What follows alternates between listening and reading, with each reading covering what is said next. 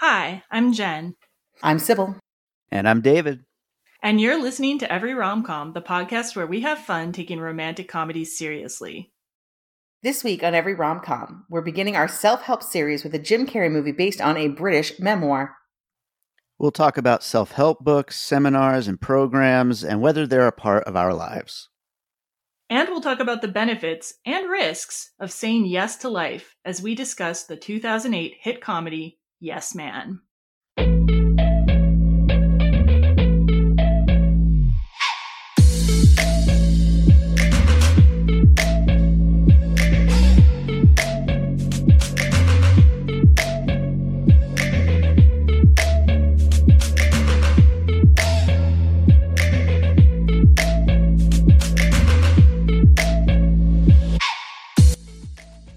Hello, Sybil. Hello. Hello, David. Hey, how's it going? It's going well. I'm really glad to have you back on the program, David. Really enjoyed discussing Once Bitten with you. I think it was episode 48. Mm-hmm. And now you're like my go-to Jim Carrey guy. So, I mean, that's a good person to be a recurring guest for. So, that sounds like fun. And I'm super excited to start our self-help series because we're in 2023. It's a new year. And at the beginning of every new year, I do New Year's resolutions. I will tend to look at self-help books, and I'm always trying to improve my life in some way. And there's been a variety of self-help books that have been meaningful to me, like From the Artist's Way by Julia Cameron to Nonviolent Communication by Marshall Rosenberg. But I wanted to know, are self-help books something that's important in your lives? Is there a way that they've helped you? I don't think I've ever read a self-help book. So I just want to dig a little deeper on that, Sybil, just to make sure. So for me, self-help books are this really broad category, and they can be anything from a spiritual book or improving your creativity, ways to make your brain work better, health books, all kinds of things are in that category. So okay. So when I put it that way, is that do you still think you haven't read anything? You know what? Then in that case, I have read a couple self-help things because I guess anything within self-help is things that are actually just you're learning more and getting help doing something. So I mean, YouTube videos, I guess, could be self-help. Oh yeah. I think there's a huge category of YouTube videos that are basically just self-help videos. Yeah. And probably TikTok too, but I'm not on TikTok. So TikTok is the land of self-help. You're right. I've learned I will never change how I make macaroni and cheese now because I've learned the TikTok way. Well, if we're including YouTube and TikTok, can we include life hacker articles? Because I guess that would be my only foray into self-help for me. Yeah, my theory about life hacker is it's a way of making self-help sound cool. For people for whom the term self-help seems stigmatizing. You know what I mean? Yeah, I am pretty cool, so because there's always that joke about the people in the self-help section of crying or something. I've seen that in several TV shows or movies, right? That self-help people are just sad, overly emotional people, that they're losers or whatever. But I don't think of self-help that way, but some people do. So I think life hacker, improving your life, you know what I mean? It's the same thing, but it sounds better. I like that you've reframed that for me because I don't think I would have ever thought of any of that as self-help. But now I'm oh, okay, cool. Well, the macaroni, I don't know if that counts as self-help. For me, recipes and making food and that can veer into how-to a little bit, but still, it's there are intersections for diet and health and nutrition and stuff like that. Yeah. Yeah. So can you think of any single tip that you've learned from these life hackers or kind of expert that you've looked at that you really like? So if we go to TikTok, there's an entire section that starts with, so with TikTok, you live in a land of little sound bits, right? And the sound bit is always show me a life hack that has changed your life. And that's why I said macaroni, because that's the one, that has changed my life. Okay. Yeah, it's funny because most of the ones that I'm thinking of, I'm sure there's others that I'm just not even remembering exactly, but most of what I am thinking of are food related. Okay. Even if it's not a recipe, it's just things you can do to making it easier. So yeah, totally. That's me too. Yeah. For me, I've definitely delved into the more typical emotional side of self-help, everything from working on improving relationships. I've read tons of books about having good relationships or improving your marriage or whatever. And then, Nonviolent Communication by Marshall Rosenberg, which I mentioned, is maybe one of the best books I've ever read for improving relationships, because it really helps you avoid getting into destructive arguments and stuff like that. So, I mean, I really recommend that to anybody, like for any type of relationship in their life. And then like stuff like The Ethical Slut, I read that book and it like completely changed my life. Oh like, yeah, totally. Like, yeah. And that's just, that's a self-help book. Do you think that counts as self-help? Totally, because it's telling you how to navigate a new relationship style. It's kind of like showing you like some of the ways, the pitfalls you can fall into and how to avoid them. So 100%. Okay. Yeah, I think like rom-coms and self-help books, like, I mean, if people in rom-coms read more self-help books, they might not have as many problems.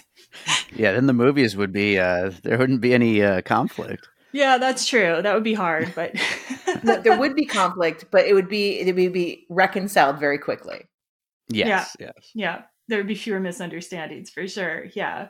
And like, yes. And also, you know, like The Artist's Way too, I mentioned before, 100% changed my life. Several times in my life, it caused me to like level up, and like, it's just going through questions and writing things out and following practices from self-help have been very useful to me. So yeah, if there's any readers out there who think, oh, self-help's kind of pathetic or whatever, like, you know, give it a try sometime, I recommend. And hopefully on future episodes, we'll have some more recommendations from other hosts. And if you can remember the TikTok with the macaroni symbol, you can feel free to submit that for the show notes. Oh, I'll send it to you. That's not a problem. I have it saved. I use it all the time.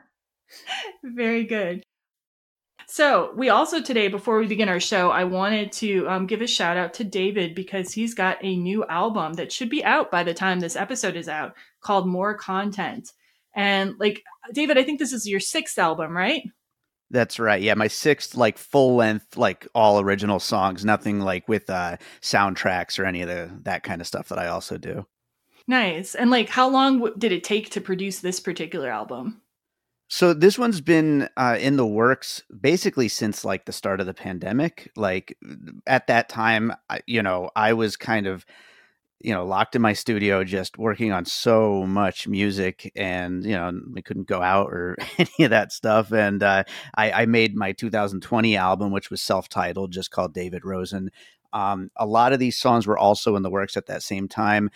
Some of them are newer that were started this year or in 2021 as well. But a lot of them were started during that same set of sessions. And for a while, this album was going to be like kind of like a part 2 to that album. And then I ended up deciding to kind of give it its own name and go with this kind of tongue-in-cheek idea of right now we're just constantly being bombarded by content. And so why not me do that too? And the album cover for it kind of also nails that point home, because it actually features images like kind of making up like a Netflix browser wall of just like it's literally 64, because it's 8x8 films and TV series and web series and various kinds of things that I did music for.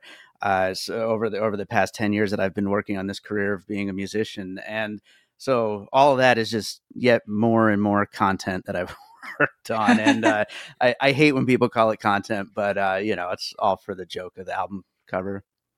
So David, I'm going to play a clip of a song that you sent along to us, and it's called Touched. And do you want to tell us anything about the song before I play the clip, or? I guess I could talk about it more after, but I will say that it's like one of the more like kind of mid-tempo tracks on the album. All right, so let's we're going to go ahead and we're going to listen to a little bit of that song.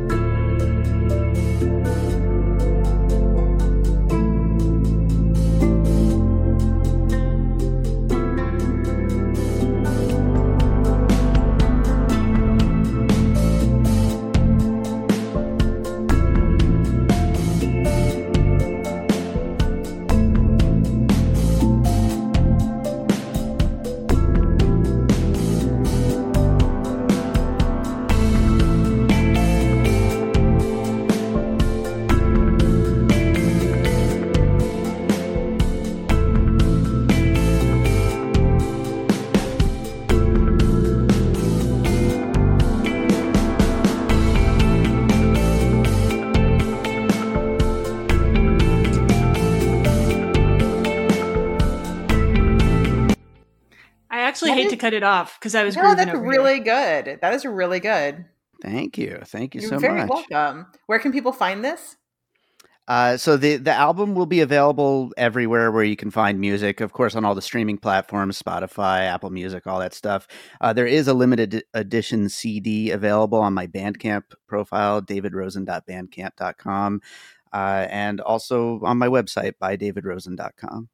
Yeah, like I really like this song in particular. I was really grooving to. I feel like it's a very good like start your day song. But like, is there any emotion behind it that like you were trying to capture? Or just like some people don't like to tell about that stuff, but if you did. Well, actually, I will be talking a lot about each track.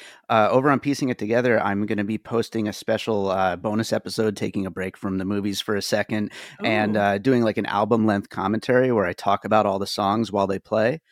So if you're interested in the background of some of the songs, definitely check that out. But as far as this one, we've been taking a lot of yoga classes with my wife. And so, I kind of was trying to capture that vibe of like, that kind of almost spiritual type vibe and something that's just super chill. And a lot of the tracks on this album is actually, I would say, my most upbeat album of the 6 albums. But, you want to slow it down and have a little bit of variety. And I wanted something that was just like totally a chill out vibe with this one. No, you definitely succeeded. I felt peaceful. So yeah, awesome. Yeah. And you mentioned Piecing It Together. I don't think we actually said so yet in our introduction, but David is also from the Piecing It Together podcast, which is a movie podcast. We talk with him about that and about his music more in the intro section of our Once Bitten episode. And you can also just like go and listen to David's podcast, Piecing It Together. Absolutely. Yeah, and so definitely check out David's podcast. And is there anywhere else you'd like to send people, David, your social links or anything like that before we get going? You can follow me on Twitter and all those places at Piecing Pod for the podcast and at By David Rosen for the music. That's BY David Rosen. And that's where you can find everything that I'm up to. Fantastic. And I will put links to all of that in the show notes. Plus, I will put links if Sybil gives it to me for the macaroni. So, yeah. You'll get it. So before we get started today, a few notes. First, as usual, there will be a spoiler-free section at the beginning of this episode, and we will warn you when the spoilers are about to start. We'd also like to remind you that you can follow the podcast on social media. Our Facebook page is Every Romcom Podcast and Blog. Our Instagram is @EveryRomcom, and our Twitter handle is @EveryRomcomPod. And as always, you can find the podcast at everyromcom.com. Send us feedback at feedback@everyromcom.com. And if you like what you hear, please rate, review, and subscribe to us on Apple Podcasts or wherever you're getting your podcasts. Okay, and we've got one more note today. This is different. We're going to have our first ever giveaway for this episode. We'll be giving away one used copy of the book Yes Man by Danny Wallace, the book which the movie is based on. It is a very funny book, and it has a lot of different stories of what can happen when you say yes. We will mail the book to any country that you may be listening from, and this is what you have to do to enter. To enter, email us at feedback@everyromcom.com, and you're going to include the code phrase, which we are going to give you later in the episode. We will draw a winner from the entries we receive by January 20th, 2023, and then contact you to get your mailing address. If you don't want to enter the contest, but you would still like to get a possible shout out on a future episode, you can also email us at feedback@everyromcom.com and either recommend your favorite self-help book or tell us about a time you said yes to something scary that worked out well. So we hope to hear from a lot of you, and I cannot wait to share this book with one lucky listener. I legitimately love this book, so I'll talk about it later in the episode. And now let's listen to part of the trailer for Yes Man. Carl Allen has reported for duty. I'm not a soldier, Norman. I'm having a little get-together at my place. We are Sparta! Yeah, no. No. You're always making excuses. That means no. When's the last time you did anything fun? Hi. Carl, long time no see. You must be running this place by now. I could have. Didn't want to get tied down. I climbed Mount Kilimanjaro. I've lived. I'm a yes man. Wow. Yes! Yes! No. You say no to life, and therefore you're not living. Every time an opportunity presents itself, you will say... Yes.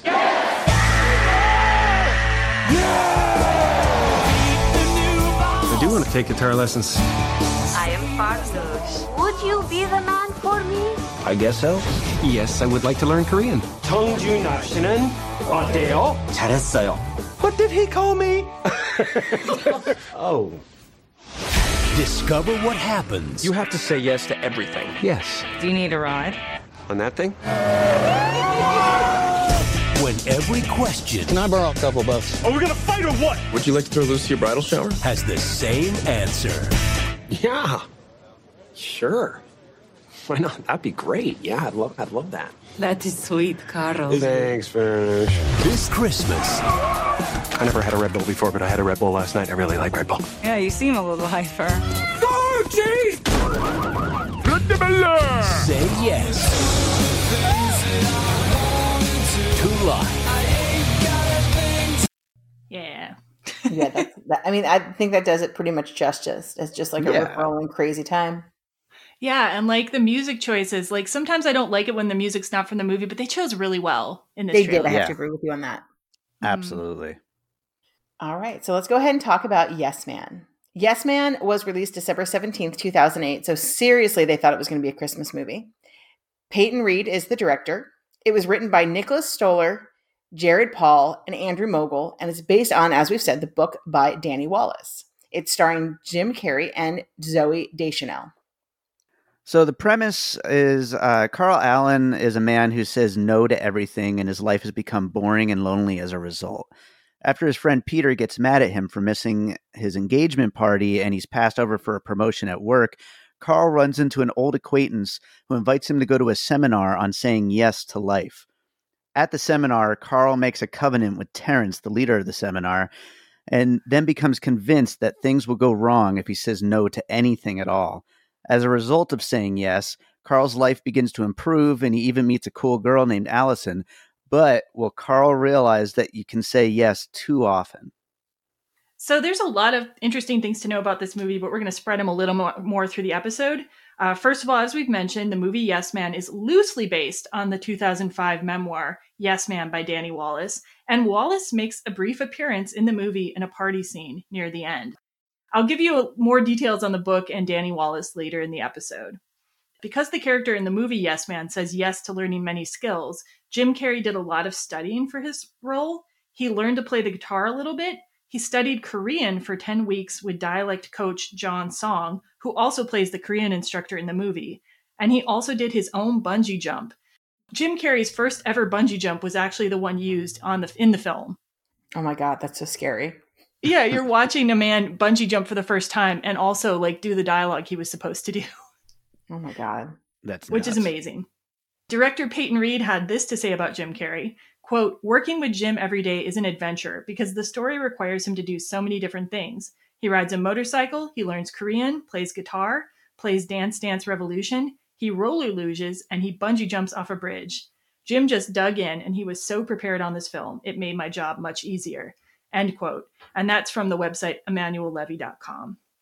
And Jim Carrey's physical comedy is on display throughout this whole movie. He did have one mishap. He ended up breaking 3 ribs in a bar scene where he falls down after running into a waitress. He said he kind of changed his plan for the stunt at the last minute, and that's why he had that accident. The movie was largely shot in LA, and it used many iconic locations, including the Hollywood Bowl and Griffith Park. It also used real local clubs and restaurants like the Bigfoot Lodge and Spaceland Club. And Sybil, if you recognize or can tell us any more about every single one of those places, and I've drunk many times at the Bigfoot Lodge. They have one of the best s'mores cocktails I've ever had in my entire life. Wow. Okay. Yeah.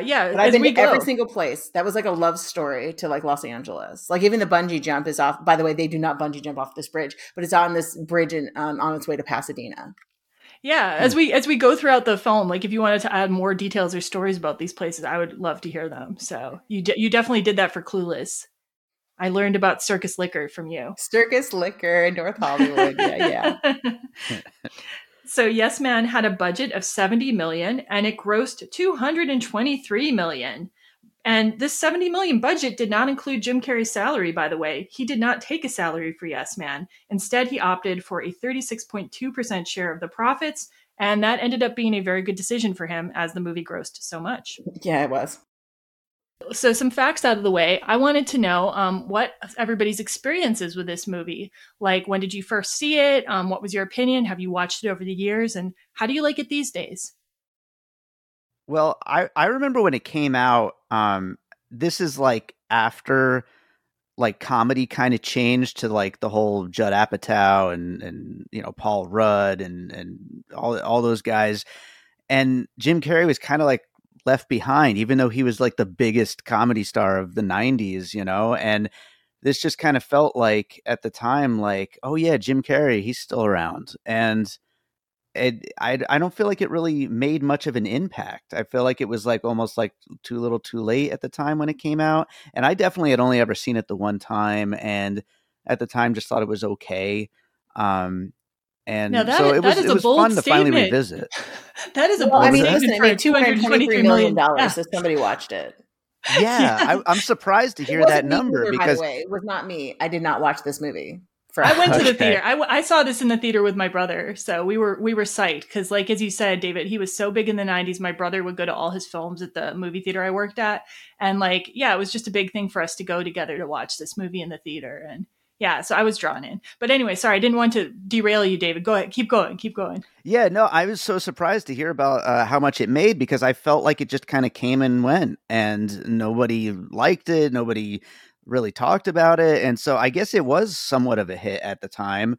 And I'm glad to hear that because, I mean, it's a fun movie. Yeah, it may have also made a lot internationally too, like I want to say. So yeah, because I think this is a movie that translates well to a lot of different countries probably. Yeah. So Sybil, you said you didn't see it at the time? No, I am not a Jim Carrey fan. So really, I find his physical humor hard to manage.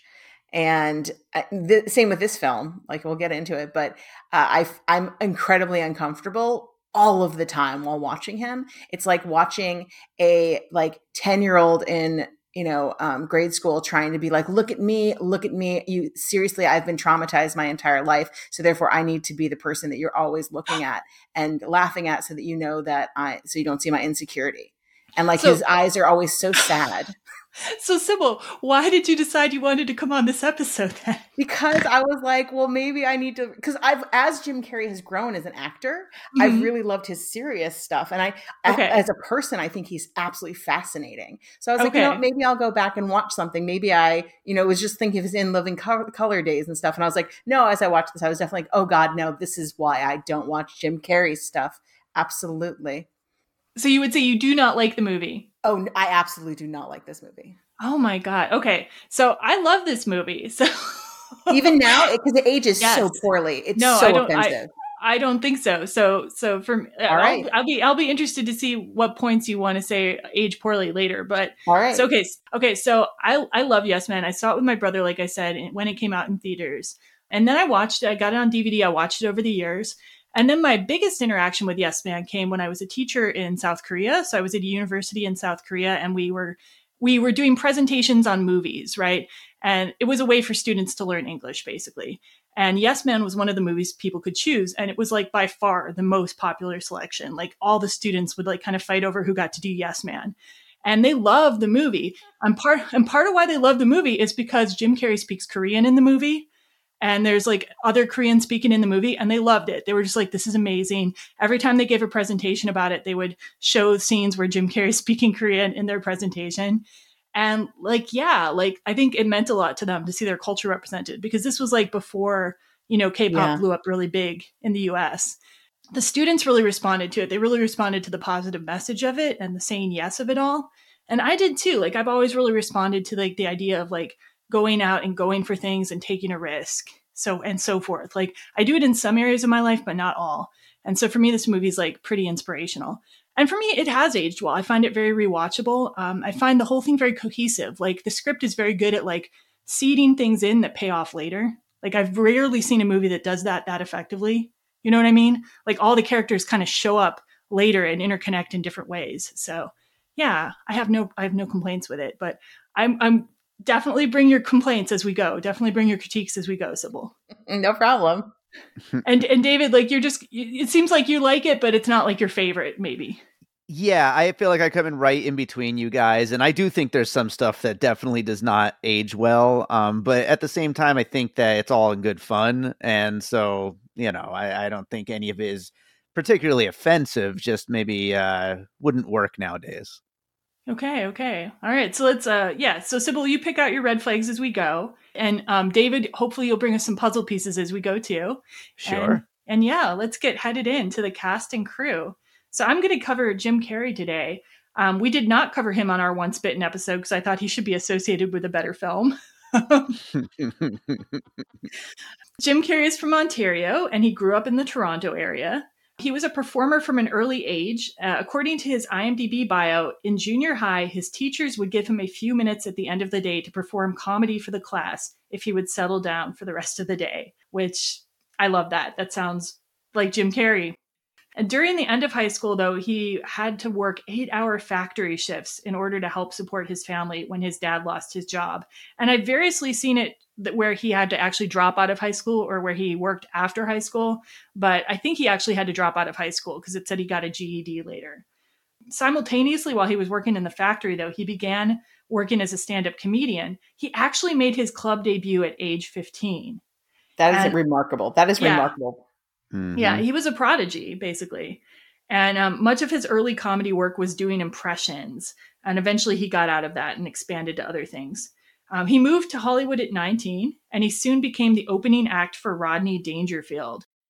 Carrey's first IMDb credit, though, is for the Canadian TV movie Rubberface in 1981. And then other roles in the 80s included Once Bitten, which we covered on episode 48 of Every Rom-Com, a supporting role in Peggy Sue Got Married, and a lead role in Earth Girls Are Easy.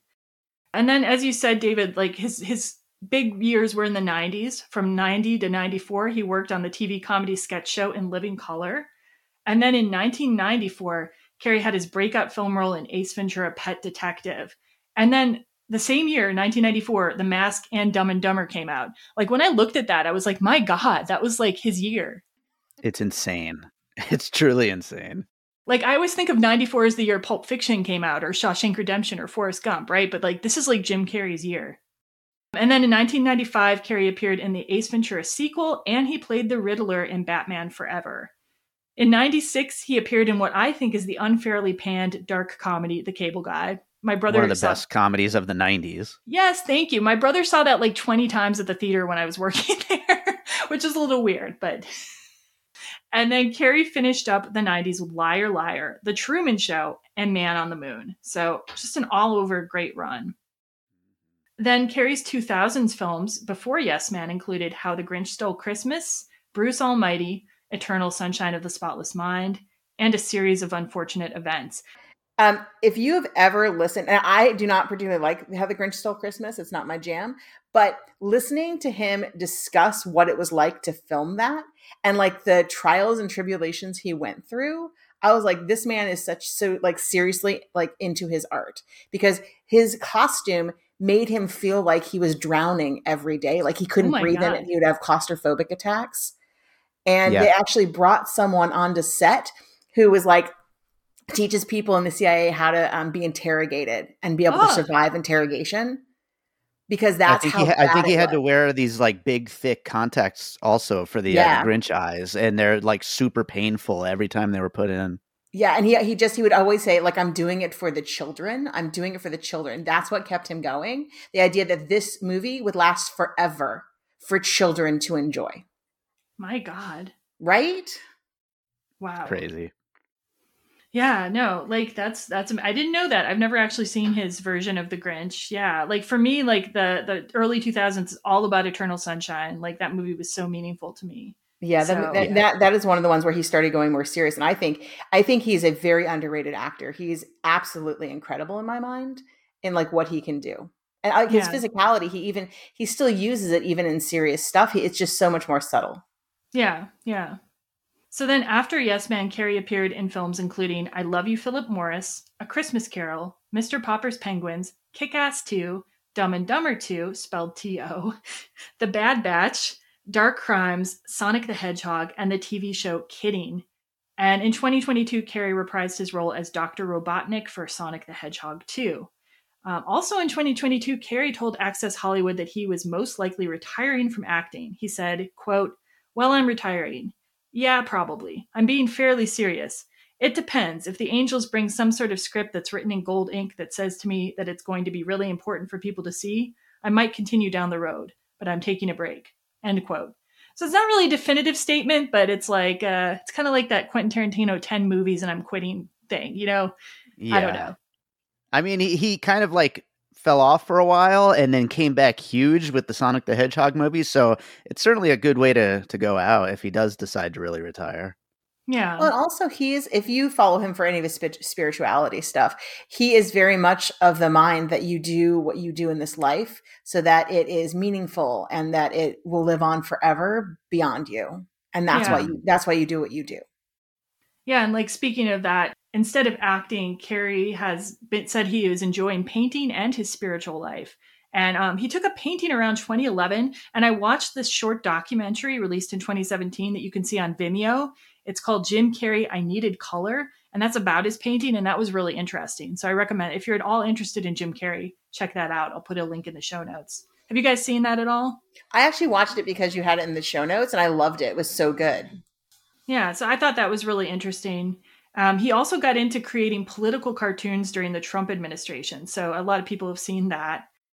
And spirituality has been an important part of Carrey's life, but he doesn't follow one particular religion. In a 2004 interview with CBS, he said, "I'm a Buddhist, I'm a Muslim, I'm a Christian, I'm whatever you want me to be. It all comes down to the same thing. You are either in a loving place or you are in an unloving place." So that's a pretty good philosophy. And speaking of philosophy, and speaking of his philosophy, overall, he seems like a really good choice to take on the role of a yes man. So I learned about this from my Korean students, actually. Some of them played this during their presentations. In 2014, he gave a commencement speech at Maharishi International University. And part of his speech was this: "So many of us choose our path out of fear disguised as practicality. You can fail at what you don't want, so you might as well take a chance on doing what you love." End quote. And like, to make that more meaningful, that's about how his father didn't follow his dreams and instead took like a boring job he didn't want. And he still got fired from that. So Carrey's lesson from that was like, just do what you want to do, because there's no guarantees you're going to succeed if you take the path you don't want. He's a pretty deep dude, actually. He's a very deep dude. So he has a memoir, and it is the most strange thing you will ever read. It is like a drug-induced dream state, but at the same time, like, it's supposed to be like, is this really true? Is it not true? But I mean, if you've learned anything about Jim Carrey, so much of that I guarantee you is true, maybe heightened in a few places, but like, it's about like finding yourself in life. Yeah, I read it's part memoir, part novel, and it's the co-author of that is Dana Vachon. So yeah, I really want to read it now. I've got it on my holds at the library now. It's one of the strangest things I've ever read. It feels kind of like Sound and the Fury at times. Weird. Okay. That's awesome. All right. Anything else we want to say about Jim Carrey? Should we move on? As a person, I think he's a very cool person. Even if I don't always like what he does, I respect everything he does do. All right. Well, okay. That's nice. That's fair of you, Sybil. All right. And then David's going to go ahead now and tell us a little bit about Zooey Deschanel. All right. So Zooey Deschanel comes from a Hollywood family. Her father, Caleb, is a cinematographer, and her mother was an actress. Her older sister, Emily Deschanel, is also an actress and perhaps best known for her starring role on the TV series Bones. Zooey Deschanel's first IMDb credit is for an episode of Veronica's Closet in 1998, followed by her first movie role, Mumford, in 1999. And in 2000, she had her breakout role playing the main character's older sister, Anita, in Almost Famous. And I remember her from that. Like, I remember being struck by her. Yeah. Absolutely. That was, I think, the first time I became aware of her, for sure. Then in 2001, she followed it up alongside future 500 Days of Summer co-star Joseph Gordon-Levitt in a drama called Manic. Deschanel also did a number of other indie films before Yes Man, including The Good Girl, All the Real Girls, Winter Passing, The Go-Getter, Flakes, and Gigantic. She also appeared in the not-so-indie film Elf, Also, The Hitchhiker's Guide to the Galaxy, Failure to Launch, and The Happening. The Happening. Okay. Yeah. Well, but what a movie. But for serious, these indie films, like, I really want to see most of them now. I looked up some of the descriptions and I was like, my God, like, I really need to delve into her early filmography, you know? Yeah, like, she was like a kind of like hipstery kind of indie girl for a while. Yeah. So I'm sure a lot of those movies are great. And of course, Elf is, you know, a Christmas classic at this point. Yeah. So after Yes Man, Deschanel appeared in 500 Days of Summer in 2009 and Our Idiot Brother in 2011. And also in 2011, she began playing the lead character on the popular TV series New Girl, which ran until 2018, which she was also a producer on. She didn't make many films during the 2010s, but did do a handful of movies, including voice acting for Trolls in 2016 and Trolls 2 in 2020. Most recently, Deschanel co-starred in a 2022 movie, Dreamin' Wild, and she currently has a movie in post-production called Harold and the Purple Crayon. In addition to her acting work, she has a music career, which I feel like lately she's maybe even more known for. She's been very active since high school and is best known for the project with M. Ward called She and Him, which as that duo, they've released 7 albums, starting with the album Volume 1 in 2008, up to their latest release in 2022, Melt Away, a tribute to Brian Wilson. In addition to She and Him, Deschanel also has sung in many of her movie projects and in the show New Girl. Zooey Deschanel, I feel like she's been in so much, but I've only seen like the tip of the iceberg. And I still kind of like, she got kind of associated with that Manic Pixie Dream Girl label, you know, in the 2000s. Yeah. But I think there's a lot more to her work and I want to seek it out. Do you guys watch a lot of her stuff or listen to her music or anything? I listen to her music. I saw her at the Hollywood Bowl maybe 5 or 6 years ago and she was fantastic. Oh, no way. Nice. I know I definitely listened to that first album from She and Him. I haven't listened to any of the ones recently, though. I'm kind of curious about the Brian Wilson project. I think that could be interesting. So maybe I'll check that out. Totally. All right, so we're on to Peyton Reed. He is the director of this film. Peyton Reed grew up and attended university in North Carolina, and according to Wikipedia, one of his earliest film jobs was as a van driver on Bull Durham, which was filming in North Carolina. Lucky for him.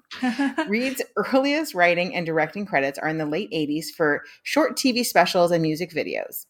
He continued to direct for TV during the 90s, including on Mr. Show with Bob and David and Upright Citizen Brigade. His big break came in 2000 when he directed the Kirsten Dunst cheerleader comedy Bring It On, which is one of my favorite films. Yes, totally. Me too. I love that movie so much. Awesome. Yes. Before Yes Man, he also directed the rom-coms Down with Love and The Breakup. Which, David, didn't you say that Down with Love was like one of your faves on the last episode we did with you? It's so good. I only first saw it a couple of years ago for the first time, and I can't believe how good that movie is. It's very strong. Yeah. After Yes Man, Reed continued to direct for TV, including directing 3 episodes of Zooey Deschanel's show The New Girl. In 2015, Reed somewhat controversially stepped in for Edgar Wright to direct Marvel's Ant-Man, which is probably how most people know him. Okay, and wait, but like, why? I know like there's controversy because Edgar Wright stepped down, right? But like, I don't feel like he did not step down. I mean, he stepped down, but he didn't really step down. Sure, but I don't think I don't think it's really Peyton Reed's like fault that he was then. No, but I think that it always like for me at least in the industry, it always goes together. Whenever you say Peyton Reed, you're like, oh yeah, he stepped in for Edgar Wright. It happens every time. Okay. So I think to ignore it is, at least for me, it's something strange. And I mean, I think that one of the things is because everybody thinks that Peyton Reed was not going to do a good job. And then he like kicked it out of the park, right? Like he just was like, he made Ant-Man so incredibly good. Yeah. I don't know why you would think Peyton Reed wouldn't do a good job. He's a very good director in my opinion. So yeah. Yeah. But I think that people thought Ant-Man was going to be a little more, less romancy and more like kind of odd. Because if you think about if Edgar Wright had done that film, it would have been a very different looking feeling film.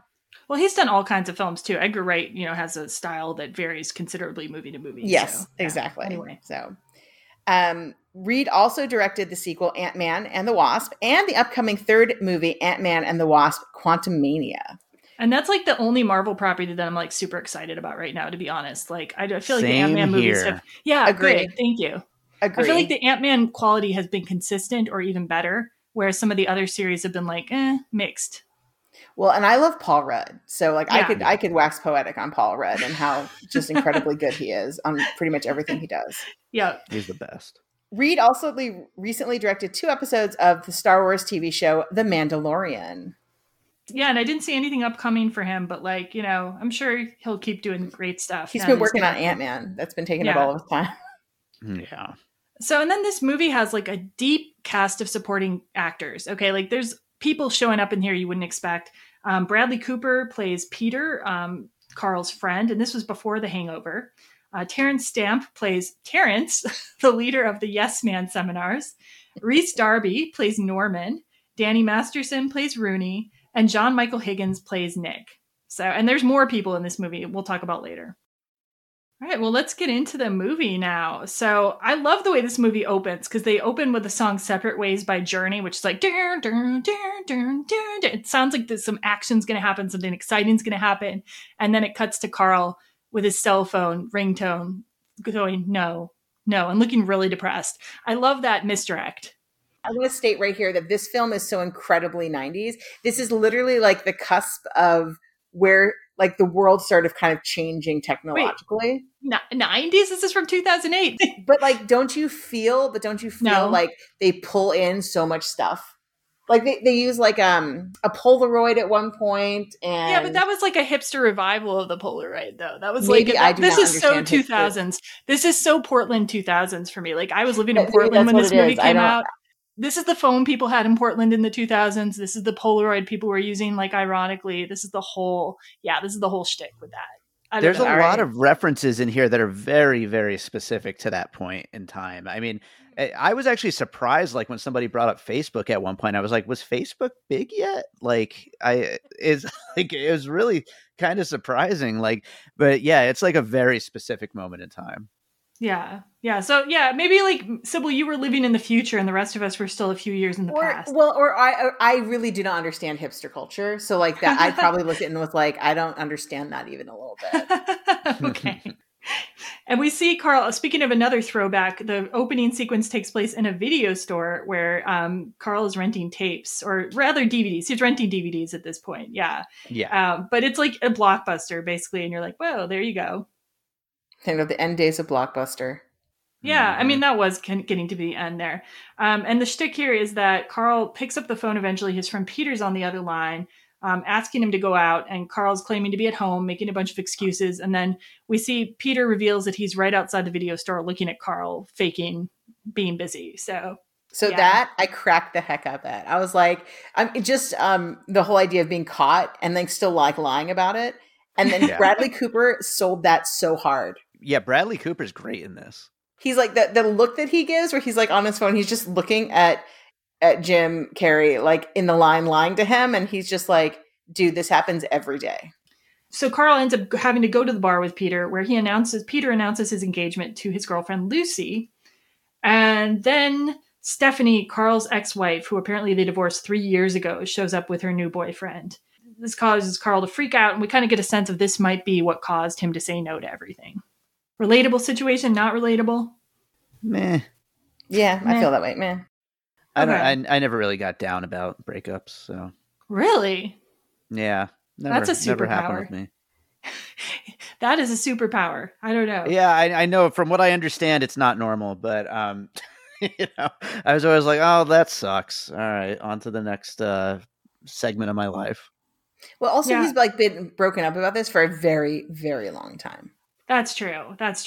Yeah, it is. It has been long enough. His life stopped essentially when right. His ex was like, and for all you know, she was like, I can't stand the person you're becoming because you just sit at home and don't want to do anything ever. Yeah, so you don't really know that part of the story of him so much. That's something I would have liked to be fleshed out a bit more. If there had been a Yes Man TV series. Heck yeah.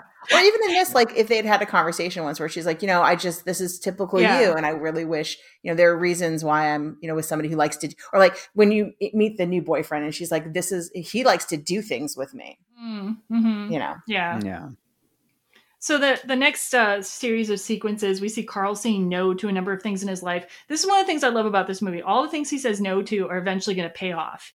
He says no to his neighbor Tilly, who wants help with something. He says no to a guy handing out flyers for a band. Says no to his boss Norm's party, which is a funny hat and or wig party.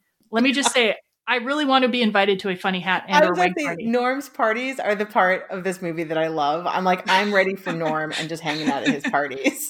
Thank you. I love Norm too. Norm is played by the actor who plays Murray on Flight of the Conchords, and I love that actor as well. So, and then of course Carl's a loan officer, and so he's saying no to a loan as well. And then we see Carl finding out that he has not been promoted at work. It's gone to some other guy instead. This is one of the points that I could not get actually a good read on how like he actually felt. Do you feel that he was sad he didn't get the promotion, or do we feel that like he like was like, no, I really didn't want that promotion. It was going to make me do too much work anyway. Resigned. I feel like he felt resigned, and so it's maybe not sad, but it's like not happy.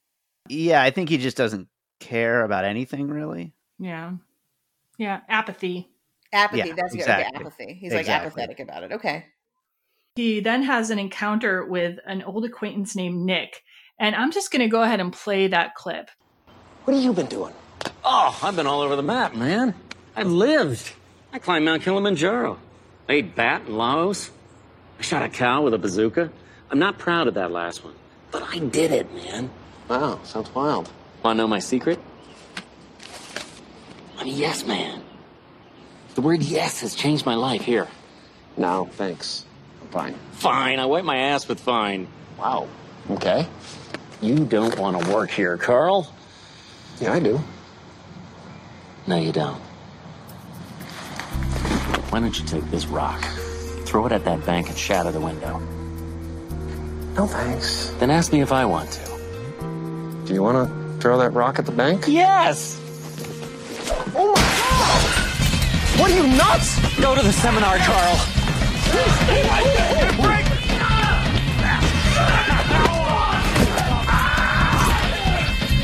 Carl, live your life! You won't regret it! I love that scene. I love that actor. He's so funny. Yeah. He's awesome. He really captures that, like the pushiness, that very strange, like, it's like a pushiness of people who have found something and they just really want you to be a part of it too. Yeah. That manic excitement, the look in the eyes, the kind of like, you're a little bit frightened of them. You are a little bit frightened, and you know that they're like on some kind of journey that you may or may not want to take ever. Like, I feel like I've maybe been that person like once or twice in my life to other people. So like I can be amused by it, like in that sense too. Like it's relatable to me. Like I've both met people like that, and I think I've briefly been people like that, you know, before I kind of calm down. Right. Well, I mean, I think anytime we have something new that's like changing our life, it's you want everyone else to have that same experience. You're like, no, but this is amazing. Go see this amazingness. Be part of this amazingness with us. Sometimes I actually feel like that when I'm promoting the podcast too. Like I have to be like this guy, but like, have you listened to this episode? It's so good. Yeah. So have you guys ever met someone in your life who came up to you with like a program or something like this? Have you had this experience, like someone sort of proselytizing that you kind of knew? Heck yeah. Yeah. Yeah. I mean, for real. So, I mean, anytime, like I had anybody who's ever met somebody who loves Kangen water, this is the conversation that you have. Wait, what? Okay. What water? So not a Kangen water fan then. There you go. So Kangen water is a certain kind of water that it alkalizes. And so people are like, I can change my pH of my water, and it changed my life. And like my, big toe that fell off has reappeared and grown again. And, it's like, this is the kind of thing that the mute button is for on social media. The mute button does wonders, so I don't have to hear from these people. So wait, you know multiple people with this water in person or online? In person for sure. Have you ever tried this water? Yeah, I mean it's fine. I mean it's alkalized water. And are these people selling the water, or they just really want you to know about it? The machine that makes the water. Okay. So like you attach it to your home. Do you really want to go into like how cake and water functions? It's going to be very exciting. It cures cancer. It does everything you can imagine. It cures cancer for sure. It's at 7 pH, definitely curing cancer. No, it's more like I just wanted to know like what your relationship with these people was like, and did you feel it was transactional or they were just true believers? And no, they were true. No, they're true believers. It's like when you meet. And I apologize, I'm about to say this to every vegetarian. When you meet somebody who's never been a vegetarian or a vegan or a Ross, and then they become that, there comes a period of time where they want to convert you very hard. Oh, yeah. And that's fine because they're very excited about it. No, that's one of the times in my life when I was definitely John Michael Higgins' character here. Like when I first went vegan, like I was like telling everybody about it. And like I went through like about a 6-month period of that. And then I calmed down. Yeah, because anything that's new, that's like changed you, that has actually made changes for you, you do want to share that change with other people. Yeah. I want you to experience the same change and joy I'm having in this change. Yeah. This epiphany, I want you to have this as well. Yeah, it's often coming from a good place, but it can be a nuisance to other people depending on whether they want to receive these types of messages. Yeah. Any other thoughts about this encounter with Nick before we move on? I mean, I think it's a good setup for like what's up, everything else is going to happen. Like writing wise, this is like as you said, a well wrought movie. Like it's well written in the sense of like the beats and the pacing and everything. Yeah. Okay, so we get a little more of Carl's no man before we get to the main action of the movie. We see him renting tapes again. I love that he's got like Saw and 300. I love that he's arguing with Saw. Like he's just like, I don't. Like, go ahead, take off your arm, whatevs. Don't be a little bitch about it. I mean, we all do that, don't we? We talk to our movies. I mean, come on. Sure. Yeah. And we see a sad call to his ex-wife, Stephanie, who like cuts him off. Then we see Peter confront Carl for missing his engagement party. Comes right over to his house to tell him, you missed my engagement party, and kind of tell him off. And then we get like this nightmare sequence with Carl dead on the couch and like a fly is crawling out his face. And I wonder if they really had a fly crawling out his face. I couldn't find any information about that. Yeah, I don't know, but it's creepy, and that's pure Jim Carrey. So yeah, is this part of the physical acting that creeps you out, Sybil? Yes, part of it. I mean, this one should creep you out. I mean, it's like going to go in his mouth and stuff, like disgusting. All right, and so now we come, Carl's had this nightmare. He's been kind of scared into trying out the Yes seminar. So he shows up at this Yes is the New No, I think is like the name of the book that's being hawked at this one. And it's in this huge event hall. It's packed with people. There's this like kind of dance electronic music playing and video screens with like Terrence Stamp talking on them. And everyone in the audience knows that they're supposed to shout yes on cue at certain times and then no, man, no at other times. It's this whole cult-like atmosphere. What do you guys think of this whole yes man scene here that we have, this setup we have? If you've ever been to anything that's like this is 100% real. So have you been to things like this? Oh, heck yeah. Oh, yeah. So what kind of things? Like, I mean, people who are like going to teach you how to like, use real estate to change your life, or Nexium, or anybody who's like been in any multi-level marketing schemes. So like Herbalife people, like anything like Mary Kay. Come on. This is what this is like. Okay. And like, so you've been in that atmosphere. Was it uncomfortable? Oh yeah, I've been on this because okay. So this is what happens. People invite you to come, and you're just like, you've just learned over the years to just say yes. Really? Yeses. You just say yes to that, knowing that you're just going to leave and be like, whatever, I don't really care. But it's an experience, and you've done it with somebody, and maybe you'll save them from like making poor choices. Okay. So you've volunteered to go with people and like, but knowing that you weren't going to buy into things. Heck yeah. Interesting. Okay. Have you ever been to something like this, David? Yeah, same thing. These direct sale, multi-level marketing type things. I've been to a couple of them where I kind of had no choice. It's like a friend or a friend of a friend. You just kind of get rolled into going, and that you're not going to buy in. You're just biding the time until it's over so you can leave. And everyone is just so bought in, every other person in that room. And it's very creepy. It's very cult-like. And yeah, it's weird. I always imagine it's like the Salem witch trials. You're all just sitting there and they're like, yes, we all now agree. We've been brainwashed. The propaganda is working. Wow. Yeah, I've had experiences with meditation retreats, and like one of them was a bit culty. I'll probably talk a little bit more about that on the Eat, Pray, Love episode, because it's more similar to like the ashram vibe in that movie than it is to this. Like meditation has a whole different kind of culty vibe sometimes, depending on the group you're doing it with. And I've gone to non-culty meditation groups too. I'm gonna just be clear. I mean, and you can see that like when you just said that, I'm like, oh, I've been to that yoga. I've been to that yoga retreat. The one where it's big in those kinds of circles as well, for sure. Yeah, but like I haven't been to anything like this that like is so well produced, except maybe like a Democratic state convention or something like that, which is its own kind of, group mindset. Like people seem to like these group mindsets, like whether it's a sports game or people have their certain cheers they do, or this kind of, I don't know, improve your life seminar or whatever. Yeah. Right. It's all very religious-y also at the same time. And mega churches are so popular now. Totally. That's true. Yeah, it has a megachurch vibe too as well. Yeah, interesting. Are there any puzzle pieces you get out of this scene at all, David, just out of curiosity? Like, does it remind you of any other movies?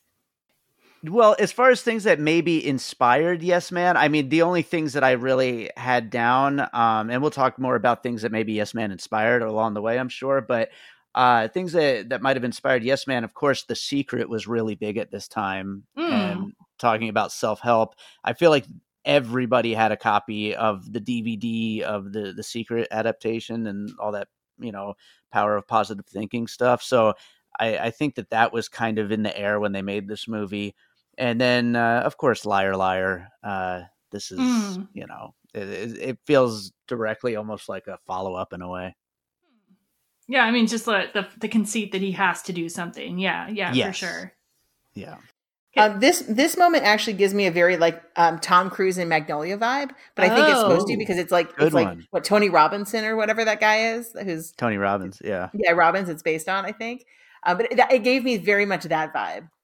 Nice, yeah. We're gonna play a clip. We're gonna play a clip now of this cult like leader of the group, played by Terrence Stamp, playing the character named Terrence, which I kind of love. So here's a clip of Terrence talking to Carl at this seminar. What's your name? Carl. Let me guess, Carl. Someone talked you into coming here today, didn't they? Yes. Yes! And you're not sure about this, are you? No. No, man! No, man! No, man! No, man!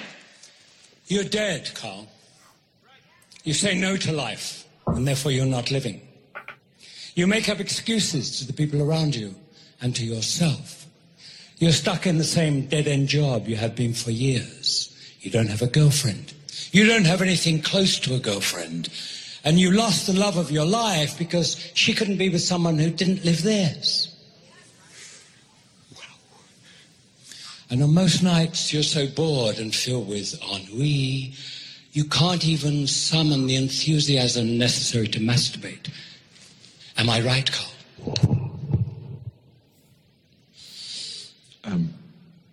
I have had some trouble.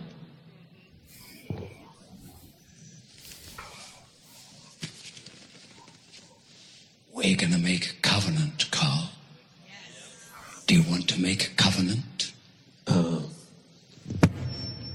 word is yes, Carl. Yes! Yes! Yes! Once you leave this building, every time an opportunity presents itself, no matter what it is, you will say yes. Yes! Yes! Yes! Yes! Yeah, what if I say the other word? You'll be making a promise to yourself. And when you break a promise to yourself, things can get a little dicey. What do you say, Carl? Are you ready to make a covenant? Yes. Yes! Yes. Yes! Again. Yes. Yes! Say it again. Yes! Make me believe it. Yes! Yes! Yes! Yeah! Oh man, that is so culty when I just listen to it too. You take someone who's really broken down and sad, you single them out in a group of people who all think the same way. You get into their personal life, into their head, and then they get encouragement only if they agree with you. It's pretty perfect. Whew. Sinister.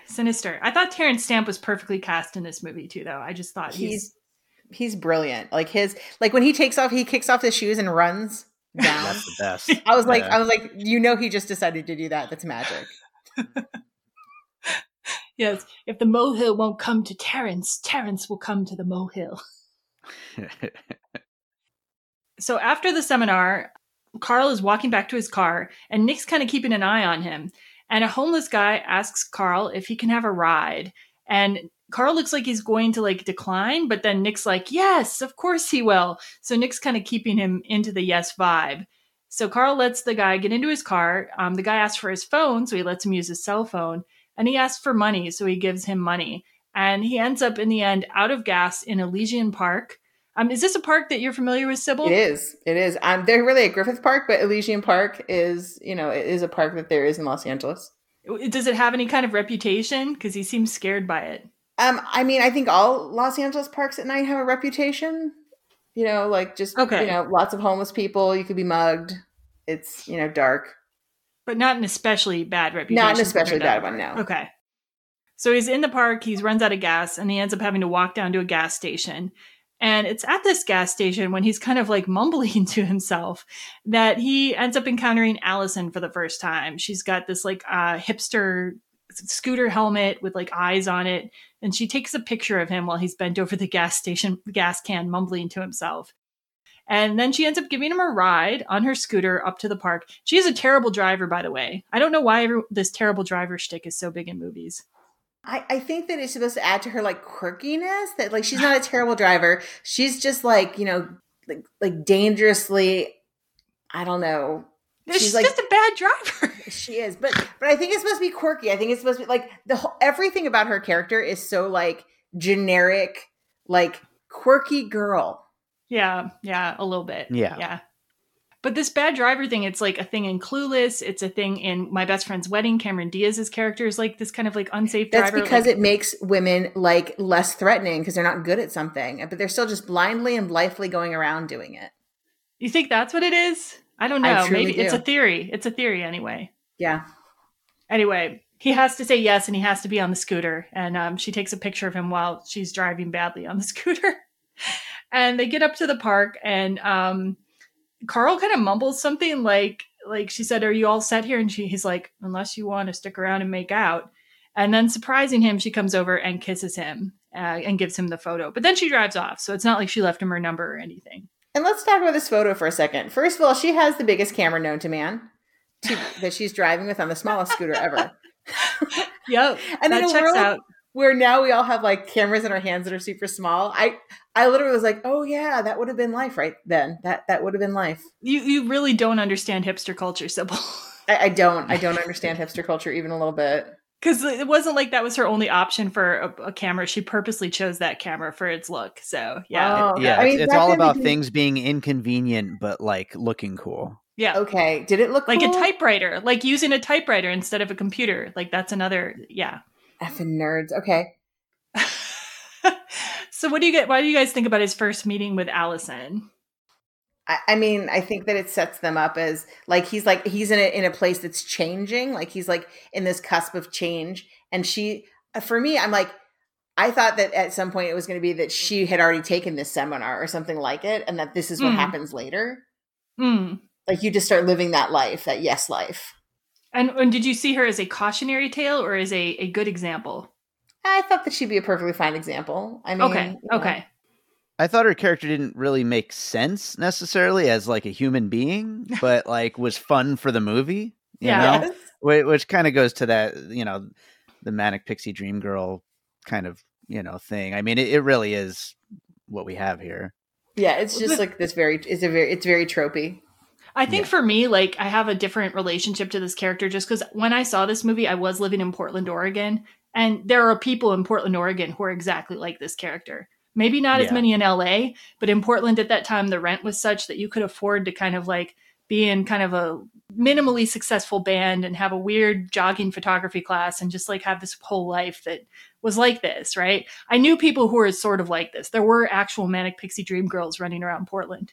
I might have even been sort of one of them for a while. All right. Yeah, everybody had like, the thing in Portland was like everybody had like 4 things going on at a time, like weird hobbies and stuff. So yeah, like you're a unicyclist or you're teaching some kind of yoga class or I don't know, whatever it might be. You're a what? Unicyclist.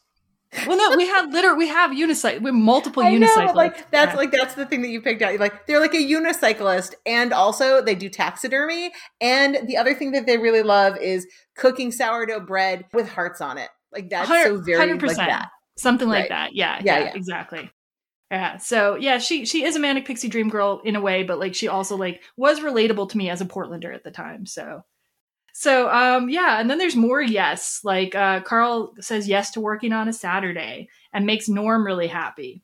There's computer yeses. I want to talk, about these computer yeses. So he says yes to the ubiquitous penis enlargement offer on the email, right? This is actually something that the author of Yes Man, Danny Wallace, also ordered a penis enlargement thing that he was offered. So that's actually something retained from the book. And he says yes to Persian Wife Finder as well. And like, so I tried to do, and I will talk about this more later, but I tried to do a yes day in preparation for this episode. And it was like the internet that made it basically impossible to follow through. I went on Twitter and like within a minute of being on Twitter, I ended up having to go and listen to a podcast because they phrased it correctly, right?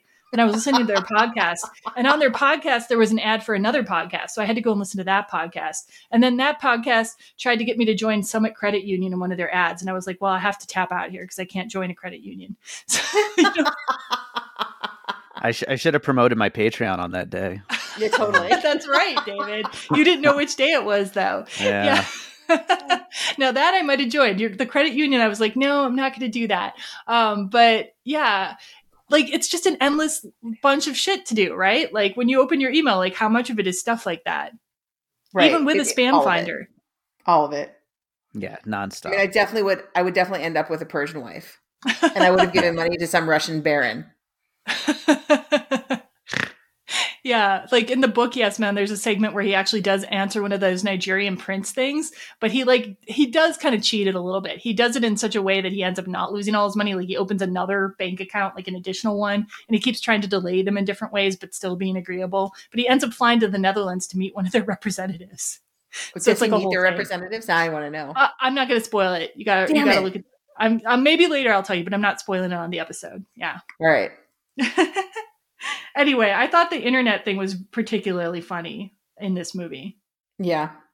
Okay, and then his loan thing starts where he starts saying yes to people's loans. He says yes to a celebrity cake baker who bakes cakes that supposedly look like celebrities. But nobody actually sees that celebrity. Like they're never accurate, apparently. And then because of all these loans and because of coming in on Saturday, Norm gives Carl the promotion after all for showing initiative. So yes starts to make a positive change in his life. So then we've got the night out with friends scene. So Carl has been saying yes for a while, and he comes and apologizes to Peter and his other friend Rooney, and they kind of punish him by having him drink a lot of drinks and buy drinks for everybody else. I don't have friends who go out to bars, but I could see this being a thing that would happen if I did. Right. Also, like, this is important to say that he says to his friends that I'm saying yes to everything. So that they know it, and they can, like, use it against him. And this is 100% what your friends would absolutely do. What do you guys think of this scene? Did you enjoy it? Was it amusing to you? I mean, I thought it was pretty fun. I mean, I like when he's like, was I chewing gum before? After he makes out with the girl. But like, listen, he does that without consent. There's like kissing without consent. I was like super uncomfortable. He's so there are fucking things in drunk, this movie that would not fly today. For sure. It's so not like you're okay that he's drunk so that he kisses girls? Is it okay if he rapes them too because he's drunk? No, consent is consent. Sybil, it's not okay if he rapes her, but it's like Nope, it's not okay if he kisses her either. Consent. Okay, for me though, I don't hold him as responsible in a way as I would if he were sober and he really thinks the girl's asking him to kiss her. It's not right, but I don't think he's intentionally trying to be an asshole at the same time. It's maybe not modeling good behavior. I will give you that. I don't think it's modeling good behavior, but it doesn't make me hate the character. I don't hate him, but I'm definitely like very this is like you asked me like things that I'm very uncomfortable. Okay. I'm very uncomfortable, and I'm very uncomfortable. I'm like, I do not think that this is okay. because that's not all right. I don't care if you thought that, like, because you were drunk, you thought you could kiss me. No. And maybe, maybe in 2008, that was an okay thing to do. Oh, it didn't even register in 2008. Right. Because we weren't at the level yet where we're like, you know what? No, you don't do that. Like, you have to ask consent. Like, we didn't have those conversations. But when I watched this, these are things that I was like, oh, I'm very uncomfortable. This movie does not age well. If this movie was made now, that would not have happened, because they'd be like, no, we can't do that. Like, he'd go kiss like a mannequin or something, and they'd like laugh about it. Yeah. Like, he'd make out with like a doll, and they'd be like, he thinks that's real. Because there are ways that you could do this and it would still be funny. It would not lead to the hilarious fight, though. It would not lead to what I think is a hilarious fight scene with this guy. Like, and Carl's like weaving all over the place. And like, I also love, I love the line where he says, if I win the fight, I'm going to take her to a ball. And he just says to his friend, every pretty girl deserves to go to a ball. I love that line so much. And then after he loses the fight, he says, she's never going to go to a ball. And then her friends say, no, she's not. That line always sticks with me. I sometimes just say it. She's never going to go to a ball. I also really like when he says, I haven't fighted in a fight since grade 7. Which also reveals him to be Canadian immediately. Grade 7. Yeah, no, it's fantastic. I love that. Well, I love that scene. Maybe, Sybil, did you like the fight scene, or like, is it just too associated? I felt that I was just waiting for it to finish. Okay. Like, I was not like, I didn't find it funny. I was just like, okay, so we're just going to have this weird, like, a bunch of people are going to stand around and watch some drunk guy get beat up. Okay. Dude, but it's so funny because like the scene where he punches the wrong guy and he's like, I'm the wrong guy. And then he goes, well, maybe you need to start being the right guy. That's why you got punched out, because you got the wrong attitude right out the gate. Like, so that section I totally laughed at. So I laughed at that. That's part of it. And that's like, that's part of that part. And he's using his self-help, like new mindset to like, even in his drunken state. It was so funny. I don't know. This whole scene I like. I don't know. Yeah, I like it too.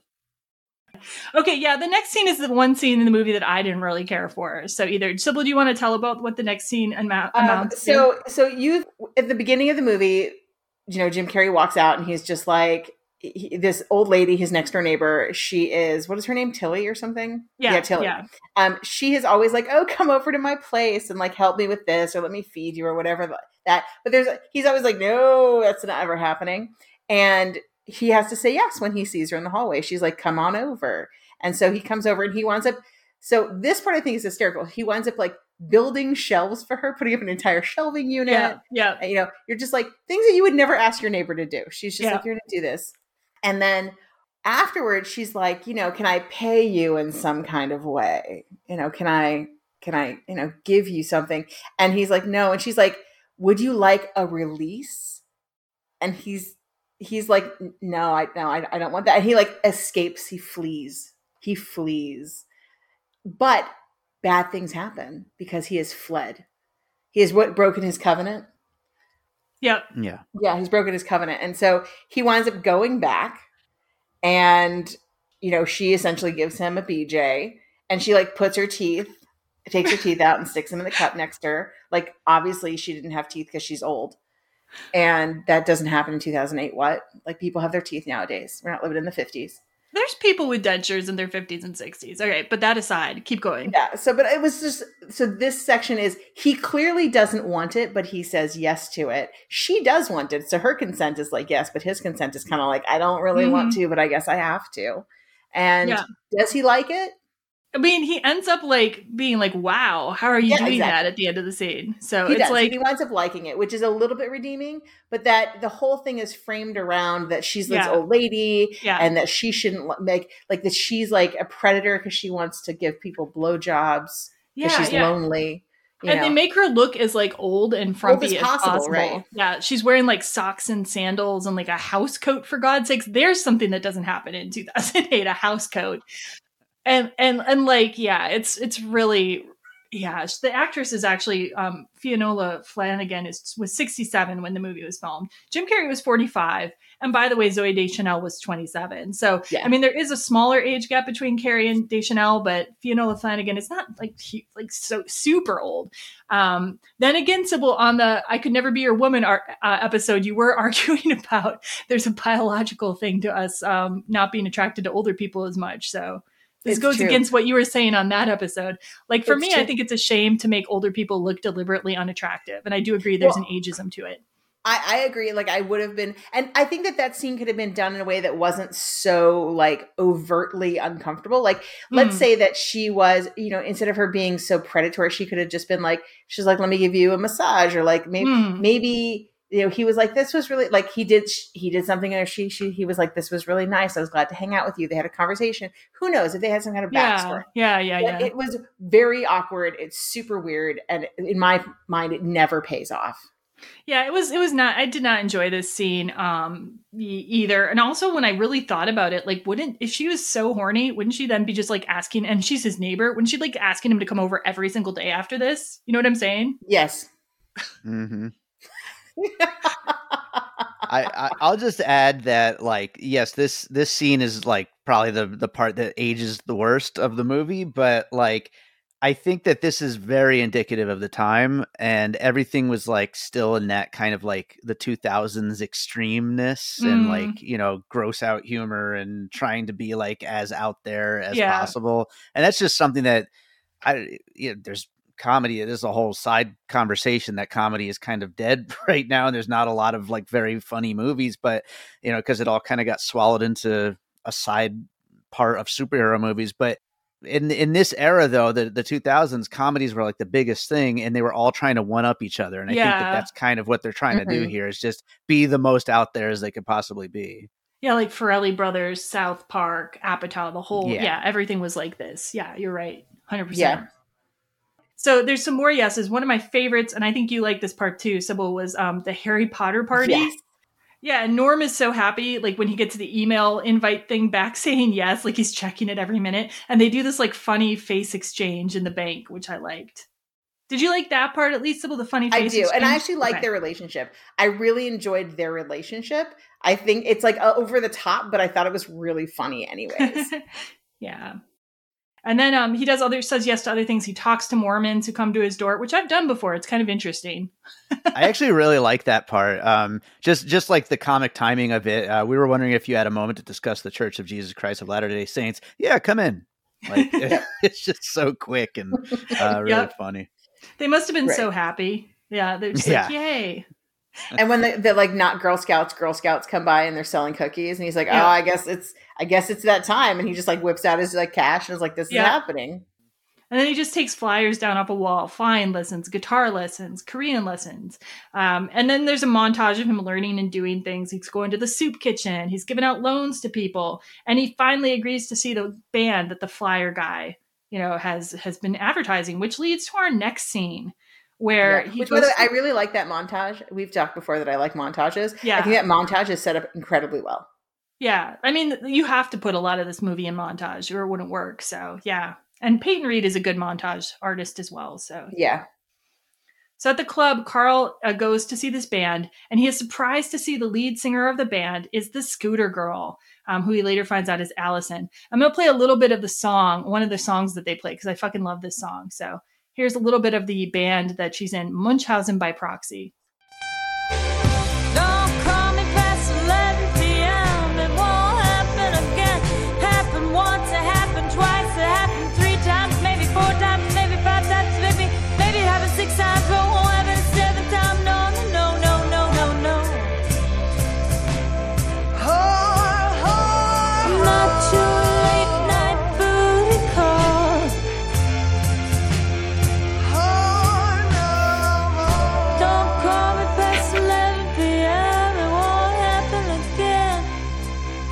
Call me at 10:59, but don't call me 11, because that's my rule now. I love that song. I always think of the line, you can call me at 10:59, but don't call me at 11, because that's my rule now. Like, I get that stuck in my head. Did this make any impression on you guys, or is it just me and my weird stuff? No, I like it. I think it's really funny. It's very ridiculous and kind of overwritten, I feel like, but it's still very funny though. Like it's like kind of be overwritten to be like the most like hipster band or something, or yeah, like it's too perfectly ridiculous, you know. Mm-hmm. Yeah. I don't think it's supposed to be totally serious as a song or a band for sure. And this fake band for the movie Munchausen by Proxy consists of Zooey Deschanel and the San Francisco band Von Eva. That band has not been active since the late 2000s, and their Wikipedia page says they broke up. But the band at the time wrote and recorded 4 songs for the movie's soundtrack. And I think Zooey Deschanel had a little input as well on the music. So that's just a little bit about that. Other songs on the soundtrack are by the band Eels. So that's the predominance of the soundtrack. But then you also hear stuff like Journey, and there's They Might Be Giant songs. So it's kind of all over the place. But I thought it was a well-organized soundtrack. I will say I like the soundtrack. I think the music director did a great job. Okay, so after the band performs, Carl and Allison talk. And eventually she invites him to her jogging photography class the next morning because she has a class where people take photographs while jogging, which my husband, the photographer, just kind of shook his head at, but didn't take too seriously. Yeah, I actually did like the ridiculousness of that. Like I was just like, that's so over the top ridiculous. I'm like, I can't wait to see this class. I hope we get to see it. I was excited about seeing how this would pan out. Yeah, and we do get to see how it pans out. But first, Carl gets invited to do an all-night bar crawl with Rooney and Rooney's friend Lee, who is a male nurse, which is apparently important. Once again, they're like, hey, because male nursing is funny. You can't be, which they like talk about. But they make him a cool character. I think that kind of plays against it. Like I said, I was just like, okay. Yeah, anyway, they go out all night and they're drinking a bunch of Red Bull, which I don't know if this was product placement or if they just like saw the comedic potential. 100% product placement. I also feel that they could have just seen the comedic potential though, because Red Bull was like a huge cultural topic at the time. Like you said, David, a lot of stuff from like that time period, and Red Bull really dates this for me. Yeah, absolutely. I actually, I dated a Red Bull girl like the year this movie came out. And really? And then when you broke up, you didn't have any feelings about it. It was fine. No, none at all. Zero. Yeah. I just moved on. What was it like? Can I ask for a second? What it was like dating a Red Bull? Like, did she talk about Red Bull a lot, or did she drink it all herself? Was she always? She was just out at parties giving out Red Bull, so I had like unlimited Red Bull to drink. So I was probably like Jim Carrey most of the time, just jittery. You're like, my heart was going to explode out of my chest, but it was baseline at that point. Yeah.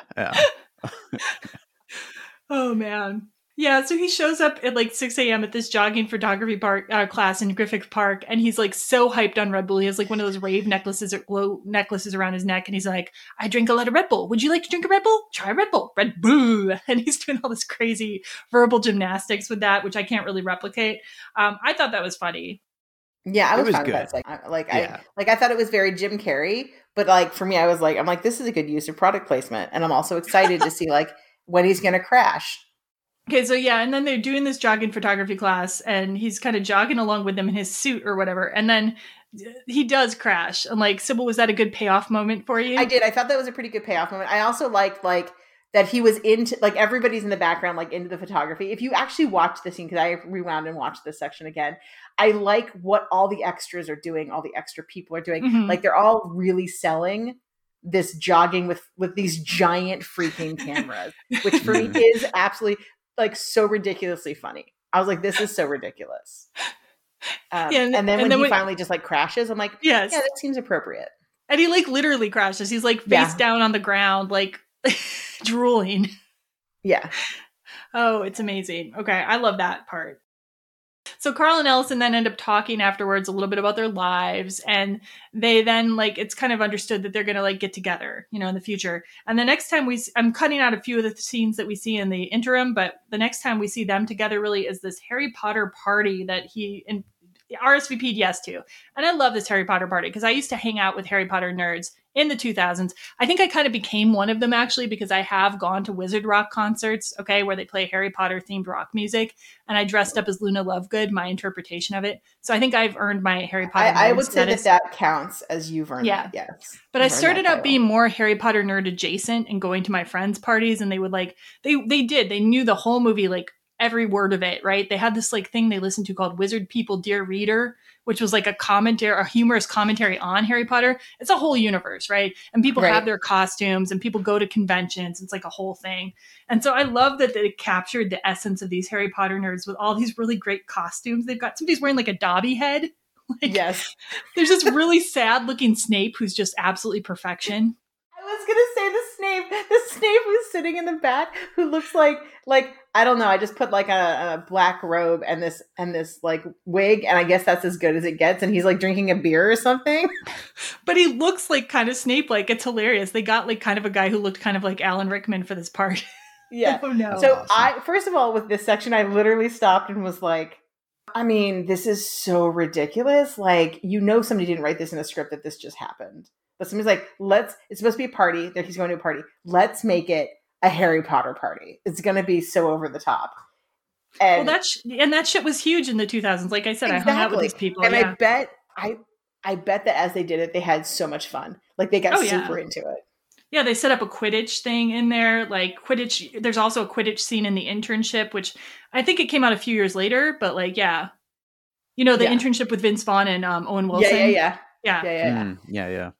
Yeah, and then little touch I just noticed this time, little nerd touch. They're playing a They Might Be Giants song in the background. Oh, I didn't notice that. It's like, so they're nerds made this movie. They know.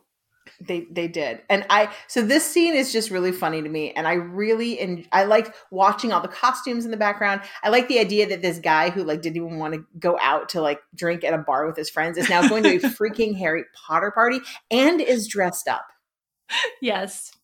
But it's sad that he doesn't want to stay there to me. Like, I don't know. It's like, I feel like what? It's the worst thing you're watching a couple Harry Potter movies and then he leaves like when one of the better ones is about to come on because Norm goes, next stop, Azkaban. And then he and Allison book out. And Azkaban really has one of the best directors. So I don't know what you're doing. Agree. It's also the best book in the series, in my opinion. If we're going to nerd out about Potter. Order of the Phoenix. But yeah. Anyway.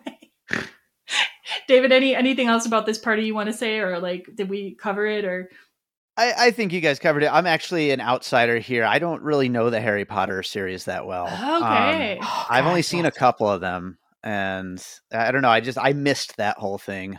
Yeah. Well, I was say you don't really read, so that makes sense. Too. These books are kind of big. Yeah, I was deeply embedded in the culture, so yeah, it got it right. Yeah. Okay, and then we come to the Hollywood Bowl scene. And Sybil, you've seen She and Him at the Hollywood Bowl, you said. I have. Have you been to the Hollywood Bowl a lot? I've been to the Hollywood Bowl many, many times, except the parking. Like, getting there and getting back is, like, dramatic, so I hate going. But terrible. It makes you want to die. It literally takes a piece of your life and soul and, like, kills it. It really does. It really does. I've only been there once, and that's how I feel. So did you like seeing it in this movie, or was that traumatic for you, Sybil? No, I mean, I thought it was fine in this movie. I mean, there is a part of like suspending your disbelief. There's no way you could break into the bowl, not even a little bit. I would have been happier if he'd like had like one of the loans he gave to somebody, like he paid a guy, like as he walks in, he just kind of hands him like a buck or two or something. And that's that would have been good. That would have been good. Like in some kind of wonderful, they pay off or they know the janitor or something. Yeah, exactly. Yeah. Because there's no way that you break into the bowl. Not ever. Yeah, so they have this scene where they break into the Hollywood Bowl together. They sing Can't Buy Me Love together on the stage. And then they have their first kiss. And what do you think about their chemistry in the movie, either of you? I mean, they're fun. I mean, it's a comedy first, and I don't think that they're too worried about, like, giving it the full-fledged, relationship that it needs to have. Yeah, I didn't really find much. It didn't like their chemistry didn't make me like go but I wasn't like, oh my god, they're going to be together forever. I was just like, this chemistry is weird, but okay. See, I didn't feel it was weird. I felt they actually worked together very well. I think the actors seem to have gotten along very well, and like when I see them do interviews together, they seem to get along pretty well. And like, so I felt like it translated to their kiss and their like. I didn't feel like it was like hugely romantic, like Somewhere in Time or some crap like that, right? Yeah. But I did feel like, when they kissed, I was satisfied by it. I was like, oh, good. I'm glad they kissed. Okay. And there's this nice conversation they have then. They're sitting in the Hollywood Bowl, and Allison says she's not really concerned about like the success or the viability of her band or her photography. Like, she knows they don't have a wide appeal. She says, the world's a playground. You know that when you're a kid, but somewhere along the way, everyone forgets it. And I like that sentiment. It kind of takes the pressure off, like doing what you love. Like you can do it just because you want to. What do you guys think about it though? I would have really liked this. So this is a section where I thought that like you're starting to really see the real person that she's supposed to be. And I was like, oh, this is great. And it would have been nice at this point if like Carrie had his character had like more of an epiphany about like, you know what? I'm not just a yes man. I'm a person who's making choices to do things because I do want to choose my life. This person's my relationship with her is altering who I am a little bit and how I'm seeing the world. Because I felt it was a very deep moment, and it does make her a real person, not just like this quirky pixie chick. Yeah. Yeah. I mean, I feel like for me personally, I mean, that's kind of how I am. Like, I mean, I do so many different things, whether it's from, you know, my music and podcasts and all the other stuff that I'm involved with. And I'm just kind of like doing stuff, you know, and just enjoying the ride, you know? Yeah. Mm-hmm. Okay, so Carl ends up getting promoted at work because he's given out what the corporate guys call microloans, which I guess is essentially what he's done. He's given out loans to all these random people who came through, and apparently they're being paid back. Then we get to a scene where Carl has agreed to help with his friend Peter's fiance Lucy's bridal shower. And he's helping Lucy at the store, and there's a disgruntled Korean worker there. And this is when the Korean lesson part pays off because Carl starts speaking to her in Korean. And my students freaking loved this, let me tell you. Like, they would clip this all the time and show it in their presentations. They would all laugh and it would light up their faces. So, I love it. I love hearing Korean in the movie because I miss Korea. So, I like this scene. I like the fact that one, he actually is taking like planning the shower seriously, because this is something where like you're starting to see him as a character like evolve. Like he's moving into this person that he's trying to be. And he's like, he originally was like, I didn't want to do this shower at all, but I'm a yes man. So I said yes. But then you can see he's actually taking it very seriously. Yeah. And I like the fact that I don't really understand why this Korean woman was so unhappy. This is literally her job. And I know that it's supposed to be that she helps people plan weddings and she's never, you know, she's always a bridesmaid, never a bride. And let me tell you, there's huge pressure to get married in Korea still for women compared to in the United States. Like, I had a coworker who was 30 years old and she was so panicked about getting married that like she married someone she didn't even like because she felt so much pressure to get married. Seriously. Okay. Well, this is a piece that I was like, that was why, like, I wish I had more context, because I was like, I don't understand why she's so upset. She's not even that old yet. Yeah, no, like it's still like Korea is definitely improving, and it has improved even since I lived there. Like the feminist movement is definitely developing quickly in Korea, but like there's a lot of holdover. Like like some parts of Korean culture, you feel like you're in the 50s or the 60s still. So yeah. Wow. So yeah, I understood Sumi and her whole deal, and I also understood why she felt so cheered up when Carl spoke to her in Korean, because like, especially if you're an immigrant and like somebody reaches out to you in your language, and when you're in a country like America where most people don't bother, right? I think that makes a huge connection. So I like that moment too. I did like that moment. I just recently had a moment like that. So I learned ASL so I could speak, because I wound up having clients who were deaf. And so I learned a bunch of ASL, and I was literally just standing at a Panda Express recently, and some guy was trying to take my bag, and I was like, hey, that's mine, and I realized he didn't look at me at all, and so therefore he probably didn't hear me because he was deaf. So I touched him on the shoulder, and then I said, that's mine, in sign. I said, that's mine, yours must be somewhere else. And he looked at me and he's like, are you deaf? And I'm like, no. He's like, how'd you learn ASL? I'm like, I learned it. And he literally was like, can I hug you? And I was like, go for it. That's awesome. Right, because it's just like a big deal. You know, and he's like, thank you. Even a little bit is better than all. Yeah. Yeah, I think this is one of the best things that Carl said yes to, is learning another language. So, and you just never know how that's going to pay off in your life eventually. True that. And you speak a bunch of them. Yeah, I mean, I don't speak super well a bunch of them, but I speak adequately. Speak it. I speak about 3 adequately and 2 beginner. Yeah, let's say that. Yeah. So then they find out that somebody is attempting suicide right outside the store. Pretty unlikely, of course, but Carl feels compelled to go help because somebody said somebody needs to help him.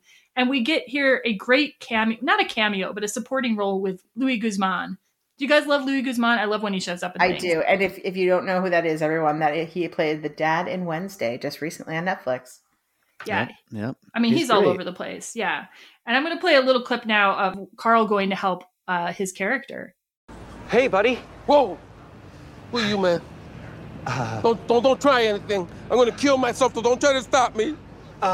Okay. What do you mean, okay? No, I don't mean okay. Just give me a second.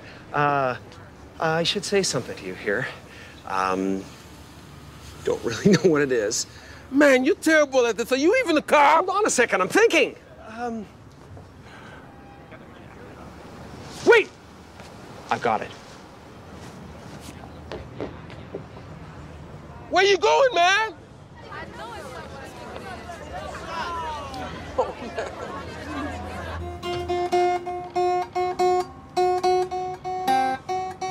My man, hello? Don't do it! I'm coming! Patience is a virtue. What the hell you doing in there? Wish you would step back from that ledge, my friend. You could cut ties with all the lies that you've been living in. And if you never want to see me again, I would understand. I would understand.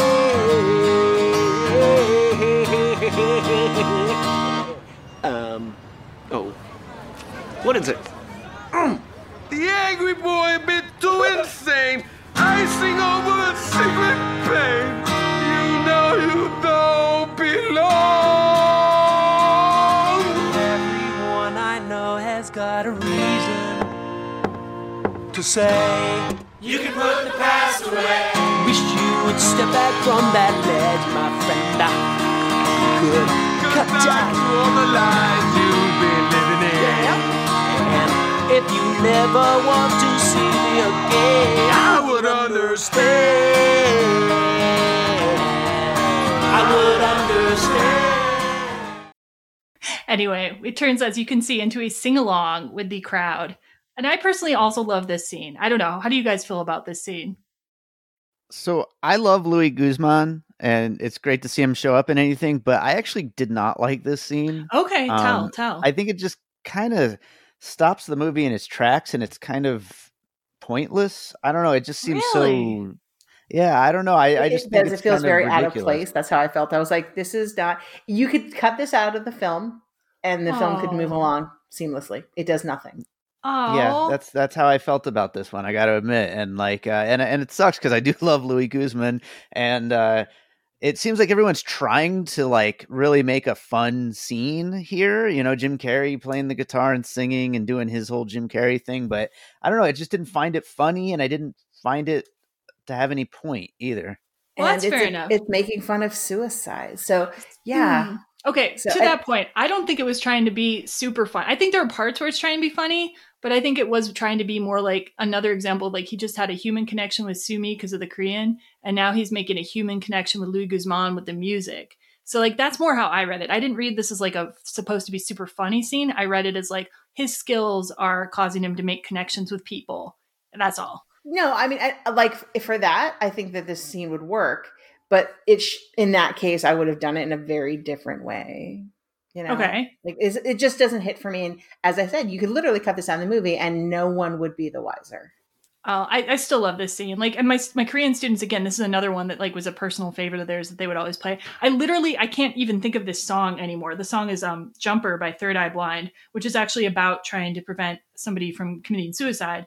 And it's from their 1997 debut album. But I literally, when I hear this song now, it's in Jim Carrey's voice. Like, that's how much this scene actually stuck with me. And I get what you're saying. Like, definitely people are more sensitive to mental health issues these days. Like, personally, I haven't tried to commit suicide, but I have been suicidal and just too apathetic to try to commit suicide. So as somebody who has dealt with depression for decades and suicidality, it doesn't offend me. Like, I really saw the human connection portion of it is more like what it is. And even like when you're in a really depressed mindset, there can still be these moments of like absurdity. So I think like they're treating mental health issues totally with kid gloves doesn't really work for me either. Like a lot of times people will talk to you in this voice, like, are you okay? Is everything all right? You know, when you're really depressed, and that's what not really people need. Does that make sense? Like depressed people who are in a suicidal state are also still just people who like sometimes humor will come into the situation, or they would appreciate someone reaching out with a song, you know, instead of like what the cops who would have probably come would have done when they came. Right. Anyway. That makes sense. Anyway, I understand what you're saying though, Sybil. Like I did kind of play it a little more trivially than maybe we would like.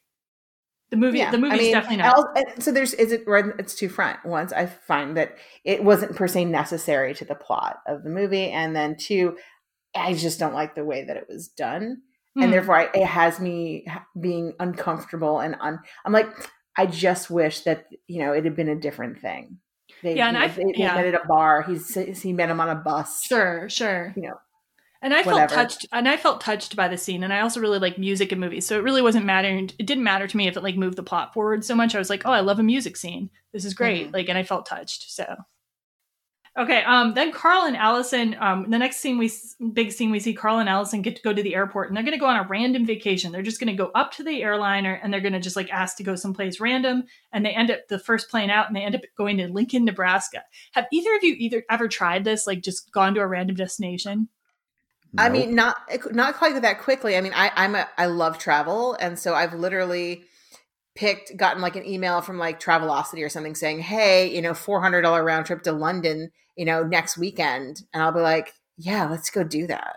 I mean, that's close. I will give it. That's close. Yeah, that's pretty close. Yeah. Because I did that. I did that once, and I went to London for 3 days, and that's it. Because the ticket was $400 round trip. And have you ever gone to a destination that's like not like some marquee destination like London that like people would be like, well, why would you go there? Like, have you ever done that?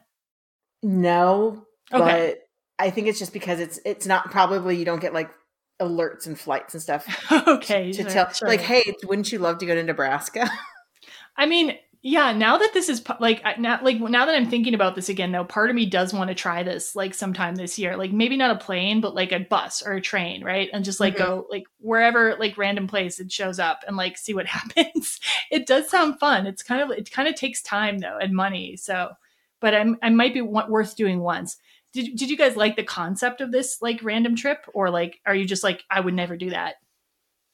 I love the concept. Like yeah, sounds like fun. What about going to Lincoln, Nebraska in particular? Would that be someplace you would want to go? I would have gone to Lincoln, Nebraska. I mean, I think that anywhere is interesting. Like if you've never been there, there's always something interesting in every place you could go. Yeah, absolutely. Worst case scenario, probably get a good meal.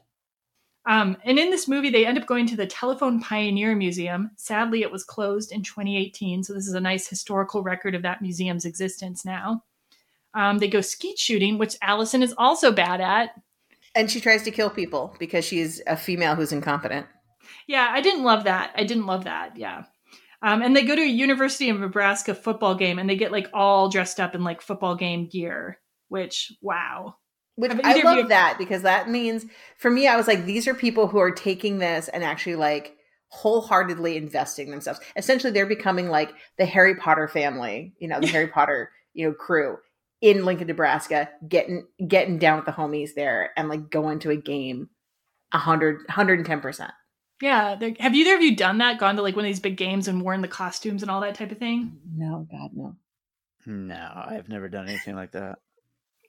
And have either of you been on a tour of a chicken slaughterhouse? No, God, no. I'd like to sit that one out, I think. Yeah. That's another thing they do on their little tour, and Carl faints. And then like they're randomly walking down a country road, and Lee's like, why would they be walking down this country road? And I'm like, I guess they said yes to a ride, and then they didn't have any ride back or something. I don't know. Like, it is a little random. But they end up in this like barn in the like when it's raining, and they end up saying I love you to each other. And then Allison asks Carl to move in together, which he hesitates for a moment, but then he says yes, and this will become important a little later. But we're gonna leave that until after the spoiler section. So before we get into the spoiler section, we're going to talk a little bit about the concept of saying yes in our own lives. But first, I want to give our listeners the code phrase for our Yes Man book giveaway. So if you want to enter the drawing for the book, and it is a really good book, like trust me, like I laughed out loud several times, and I teared up a little at the end. And if you want to enter this drawing, please email us at feedback@everyromcom.com and include the code Munchausen by proxy. Like if you don't know how to spell Munchausen by proxy, no big deal. But just like send us in your best guess there. And remember, whether or not you want to enter the drawing, you can also email us with any comments you'd like us to potentially read out in a future episode. Let us know if there's something you said yes to in life that was maybe scary but turned out well.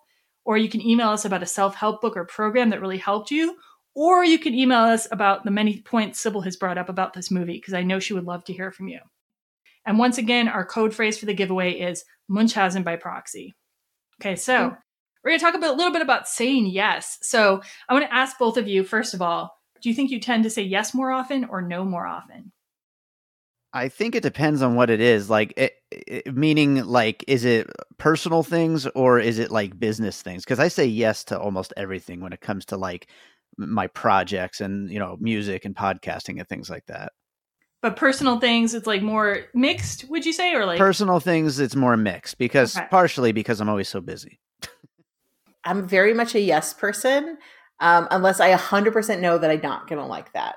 So I've done 2 different times, 2 different years, in a whole entire years where I said yes to things I didn't want to do per se, to try to remind myself if like I really don't want to do this, or is this something that like I just think I don't want to do.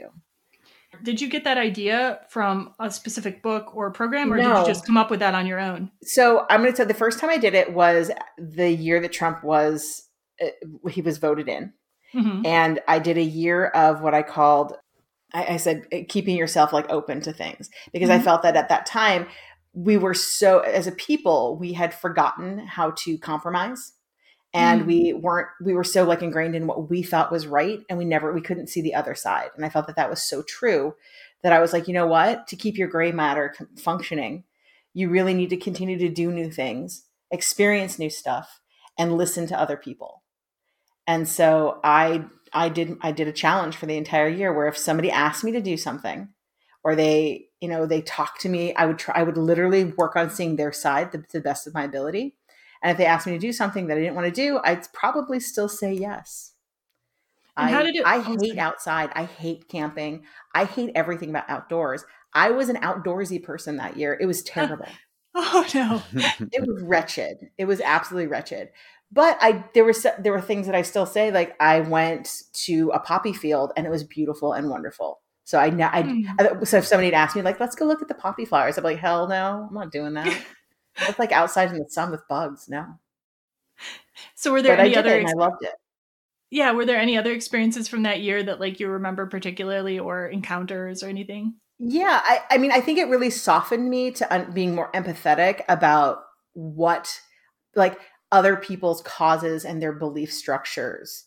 I'm very black and white and I don't live in a gray area very often. And I started seeing kind of like the places that we meet.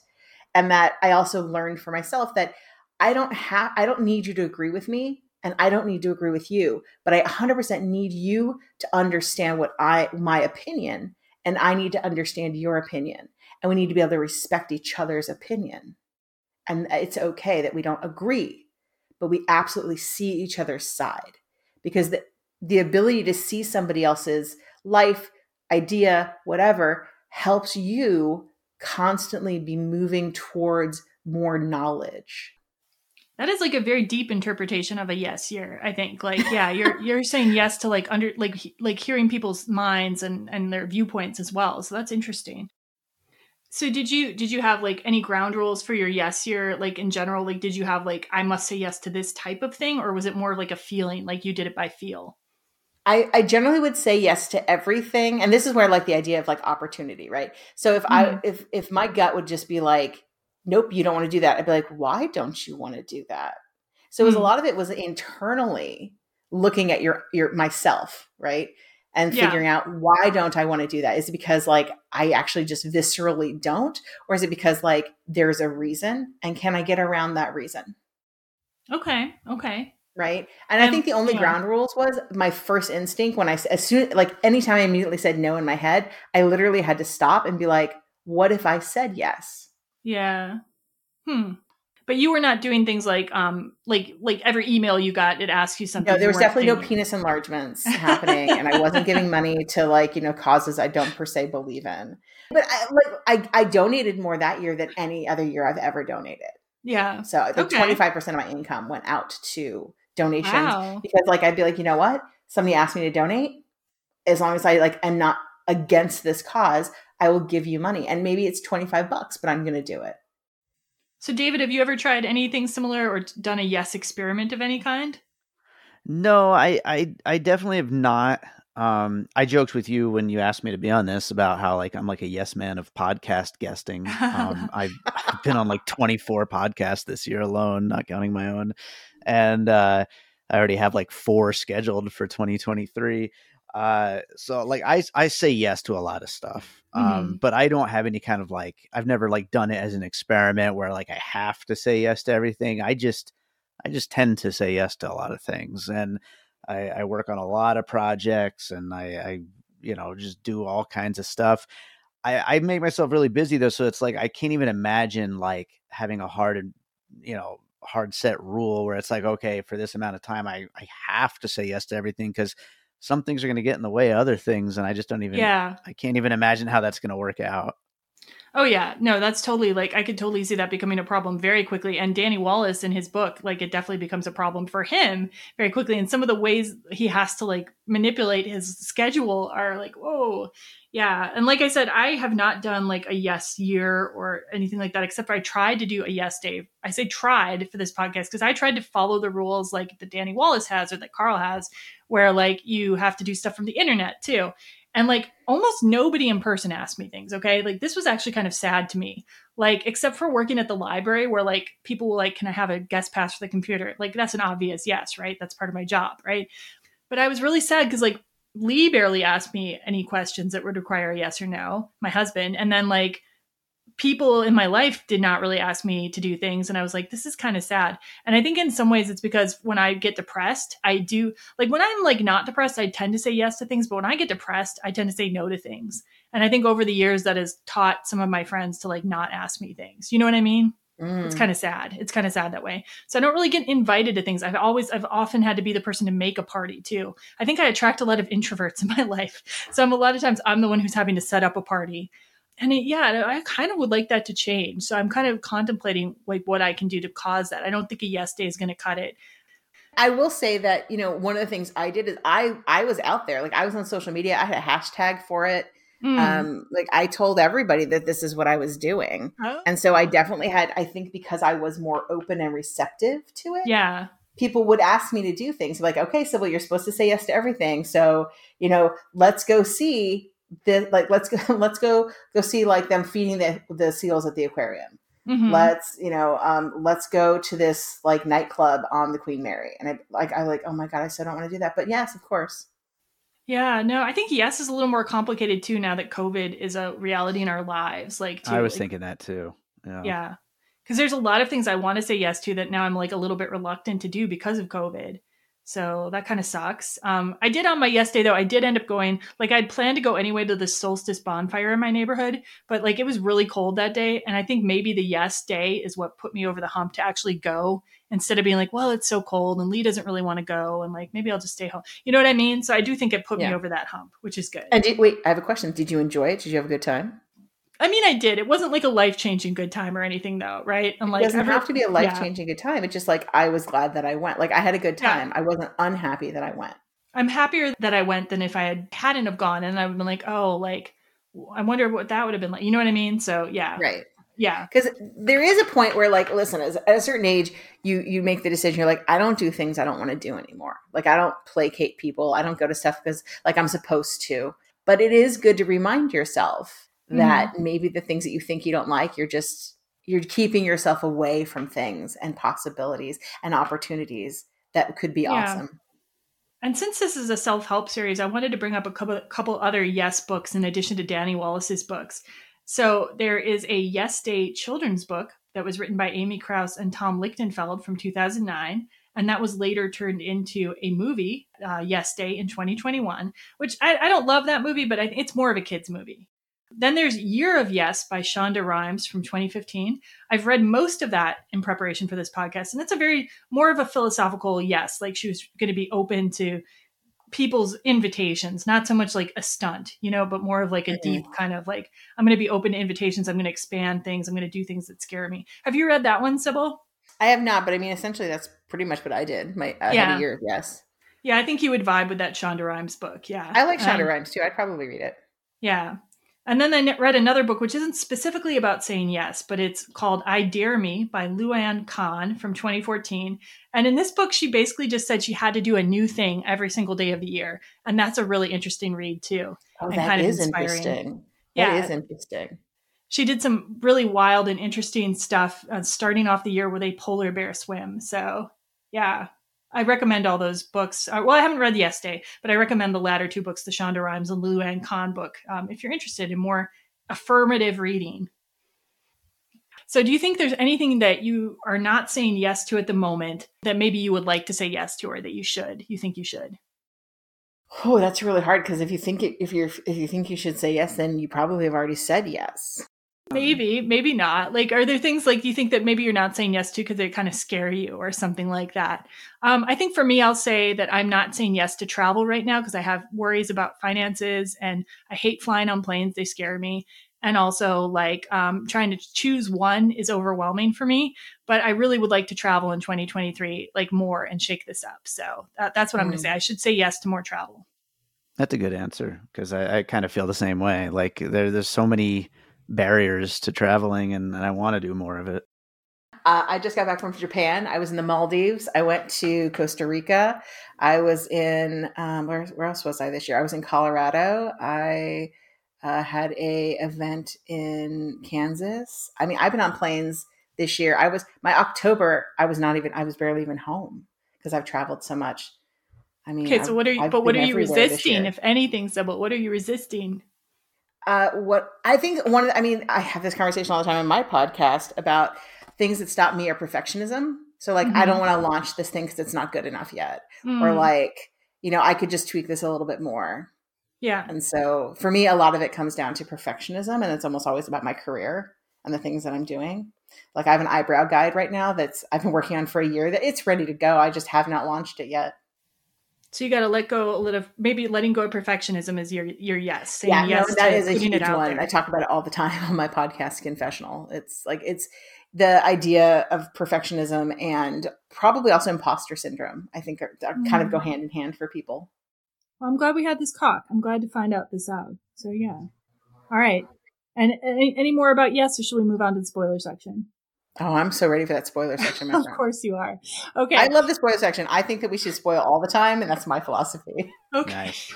She says yes to spoiling movies. All right. Yes. So we're now going to begin the spoiler section. If you have not seen Yes Man, go ahead and check that movie out. Or if you just don't care about being spoiled, you can still stay with us. But either way, spoiler section begins now. And Sybil, tell us about this scene where Carl and Allison get back from their trip and they are at the airport again. Okay, I'm going to actually go back a little bit to where we were, where he gives a hesitation. So, in Lincoln, she just was like, oh my God, we should move in together. As like you would do when you're super excited about something new. And he has to say yes, but he hesitates because he knows that this is not a good idea. And this is a point where, because he hesitated, apparently that was an implied no to the universe, by the way. So it's implied no to the universe, which is why everything else at that point from this point on in his life goes like horribly wrong. Would you say that's correct, Jen? Like this is how this movie is supposed to be? I never thought of it that way, but I like that. Okay. So they get back to the airport, and when they're there, essentially they get pulled over by who's the governing agents? It's not probably Homeland Security. I know TSA, Homeland Security. It's not the TSA at that point. It's Homeland Security. Okay, well, whatever. Okay, yeah. So they get pulled over by Homeland Security, and Homeland Security is curious why this guy would want to be going to Nebraska, last minute, paying, I don't know, maybe cash. I don't even know, and. He's got some red flags as well, because he's been like giving money to all these potentially sketchy organizations. He's on Persian Wife Finder, so that connects him in their minds to Iran. Then he's had flying lessons. He's given a loan to a fertilizer business, and he's taken Korean lessons. This is going off the whole George W. Bush axis of evil shit that was so big in the 2000s. And so they're looking at him from a perspective of like, hey, this guy could be like a potential terrorist. And he's just like, I'm just living my life. So, he has to call Bradley Cooper, who apparently is a lawyer, which I don't think I understood until that point.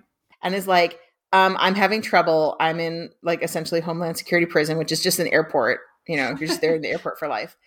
And it winds up coming out in front of, you know, his, you know, new friend here that he has to say yes to everything. And that might be what has colored their relationship. Yeah. Allison gets like so angry at Carl here and she just like dumps his ass. And for me, I don't understand it. For me personally, I don't understand it either. I think that she's a little over the top with this. I understand why she would be mad about him saying yes to moving in together when they don't really want, you know, he might not really want to. But like for everything else, like I don't think that she deserves to be this angry. Maybe the Persian wife finder, that's a little weird. Yeah. True. Faranoush, who I love. Faranoush as a character, actually. I love her, but I didn't talk about her much in this episode, but she's sweet. I don't know why she hangs around with Carl though. She'd probably do better. So I think because he's paying for her. Is he? I don't understand what this Persian wife. I thought it was just like they set you up with a date or something, and like then why is Faranoush still hanging around? I don't know. Anyway, I'm pretty sure Faranoush has been paid for like a Persian bride to come out. Seriously? That's what I thought it was. Okay, David, you get to weigh in on that. Who's Faranoush? Yeah, I'm an expert at this. I have absolutely no idea. I was just like, it's just weird. Like, that's all it is. Like, I don't think it makes sense either way. So. Okay. I'm glad Jen and I live in different worlds. I'm like, no, it's like when you buy the Russian brides, right? So she's buying like a Russian wife. I just thought it was like a matchmaker site and Faranoush lived in the States and wanted to find a husband or something. I don't know. And I was like, yeah, anyway. I like that much better, by the way. I like that much better. Okay. Yeah, it's nicer. I mean, she was already pretty fluent in English and seemed comfortable in the States. So like she gave me the impression of someone who just happened. Anyway, we don't have to go into Faranoush anymore. Okay, go ahead. Well, okay. The mystery of Faranoush will continue. Oh man, we'll have to join PersianWifeFinder.com to find out. So, which I don't know if that's a real website. Regardless, Zooey Deschanel's character gets very, very angry. Like she's like, we're breaking up, essentially, right? And I think her biggest reason is because their relationship isn't real because he's just had to say yes to things. Yeah. So I don't really buy it, but then we get this whole period where like she's not with him and he's still living his life. Carl keeps trying to contact Allison. He goes to her concert.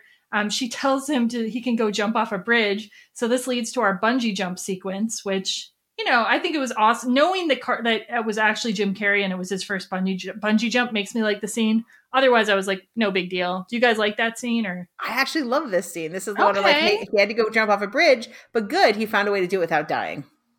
Okay. Yeah, it's fun. All right, so you guys, not the music scene, but you like the bungee jump. Okay, I got you. I got your vibe. Okay, so then we have another scene that ties up kind of Norm's story where he's holding a 300 party, but Carl has to go, like from the movie 300, and Carl has to go fire him at the party, which he's crying in his like 300 costume.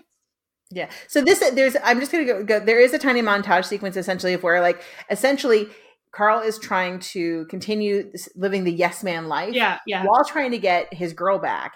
But none of it, he's not like in it as much. Like he doesn't feel it as deeply. And you can tell. It's a well done montage of the sequence stuff. But to be fair, he doesn't go back to where he was at the beginning of the movie either, which is good. No. Like they still show him out there in the world. So I like that. Right. Totally. Yeah. But I love this 300 party. Also fantastic. I love that they're Spartans. And I also like that Norm takes this firing incredibly well instead of just getting like flying off the handle and being like, you're the worst friend ever. He's just like, I guess you had to do this and I get it. Yeah. Norm is wonderful. I love him. Yeah. Yeah. Okay, so now we come to Carl has agreed to hold Lucy's bridal shower. And I love how like everyone from the movie is there. I mean, if it were my bridal shower, I might not like that everyone from the movie is there. But like pretty much every cast person you've seen in this whole movie shows up there at the bridal shower. And Carl sets up Norm and Sumi, which I like. I ship that.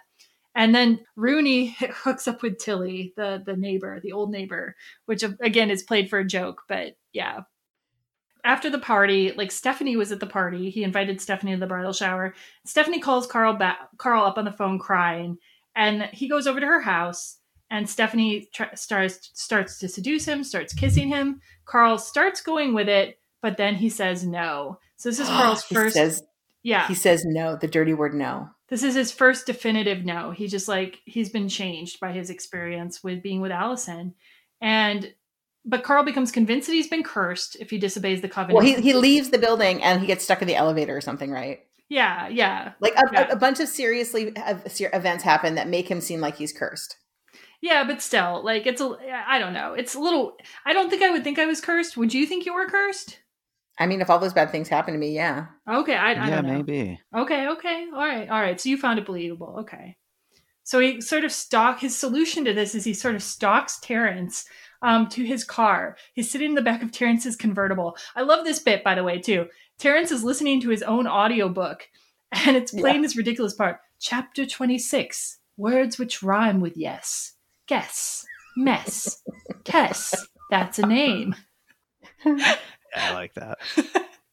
But also, I was very disturbed by the fact that Carl like had to go stalk him in his car. Why couldn't he just meet him at the event? I know. Why do you have to be so creepy like this? Once again, Carl, I'm stressed out by you. So we could have this car accident scene, apparently, and then they would both end up in the hospital together. So he could be wearing a hospital gown for the final scene of the movie, obviously, Sybil. Don't you see? Obviously, this is the reason. 100% true. Priorities. We need to see Carl driving a Ducati in a hospital gown. There you go. And at the hospital, Terrence tells Carl there was never a covenant. I was just riffing. Like, sometimes you have to say no to stuff. And Carl listens to him, but he didn't listen to Peter. Peter's like, I just said the same thing. You have to say no sometimes. You didn't have a British accent, Peter. And then the male nurse is there, and he's a male nurse. And that's awesome. The male nurse Lee is awesome. He's a male nurse. That's the only point of his job is he's a male nurse. That's yeah, but Lee is awesome. I like his character, and he lends Carl the Ducati that Carl gave him the loan to get. So we've got so the scene on this Ducati. Did you guys know anything about what a Ducati was before you saw this movie? Because literally, I did not know what it was. I knew it was a motorcycle.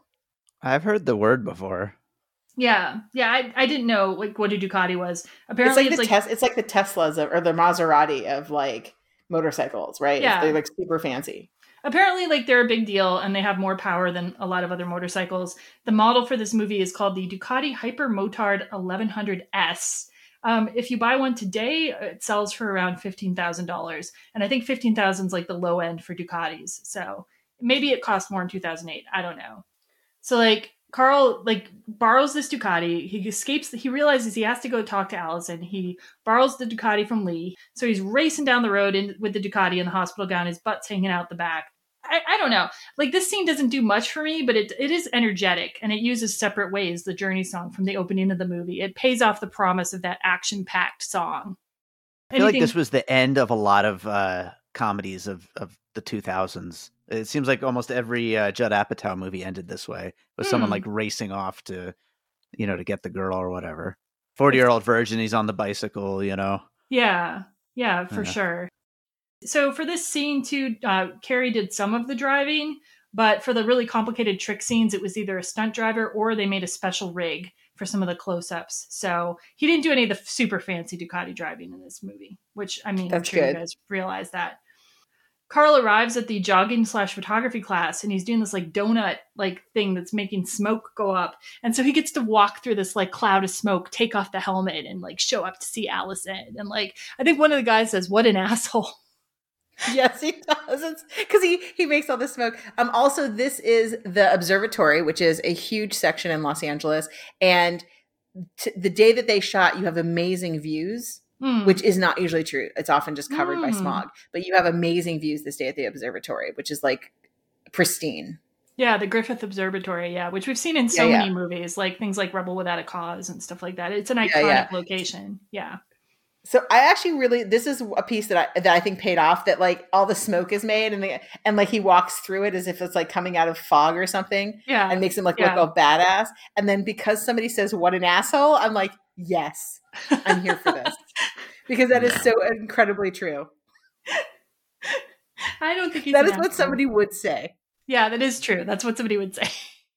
So I laughed really hard. It got like one of the biggest laughs from me. I'm like, yeah, what an asshole. Okay. So I'm going to play a little bit of the speech he makes now to Allison after he's walked through the fog. Look, I know the philosophy has some holes. Oh, you think?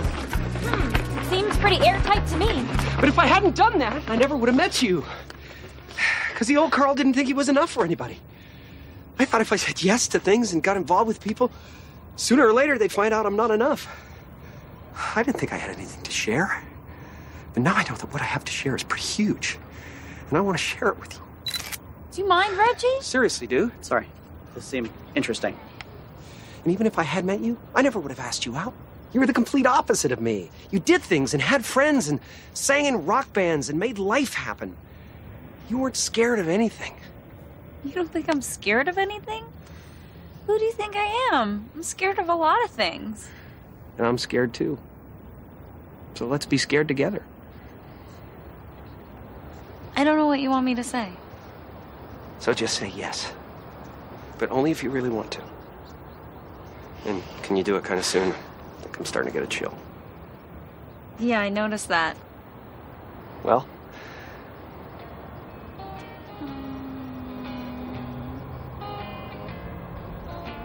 Maybe. Come on. I'm not gonna say that word. Okay, maybe it's fine. Maybe it's good. And here they kiss. So yeah, this is our happy ending for the characters. Although Sybil thinks that Allison could do better, apparently.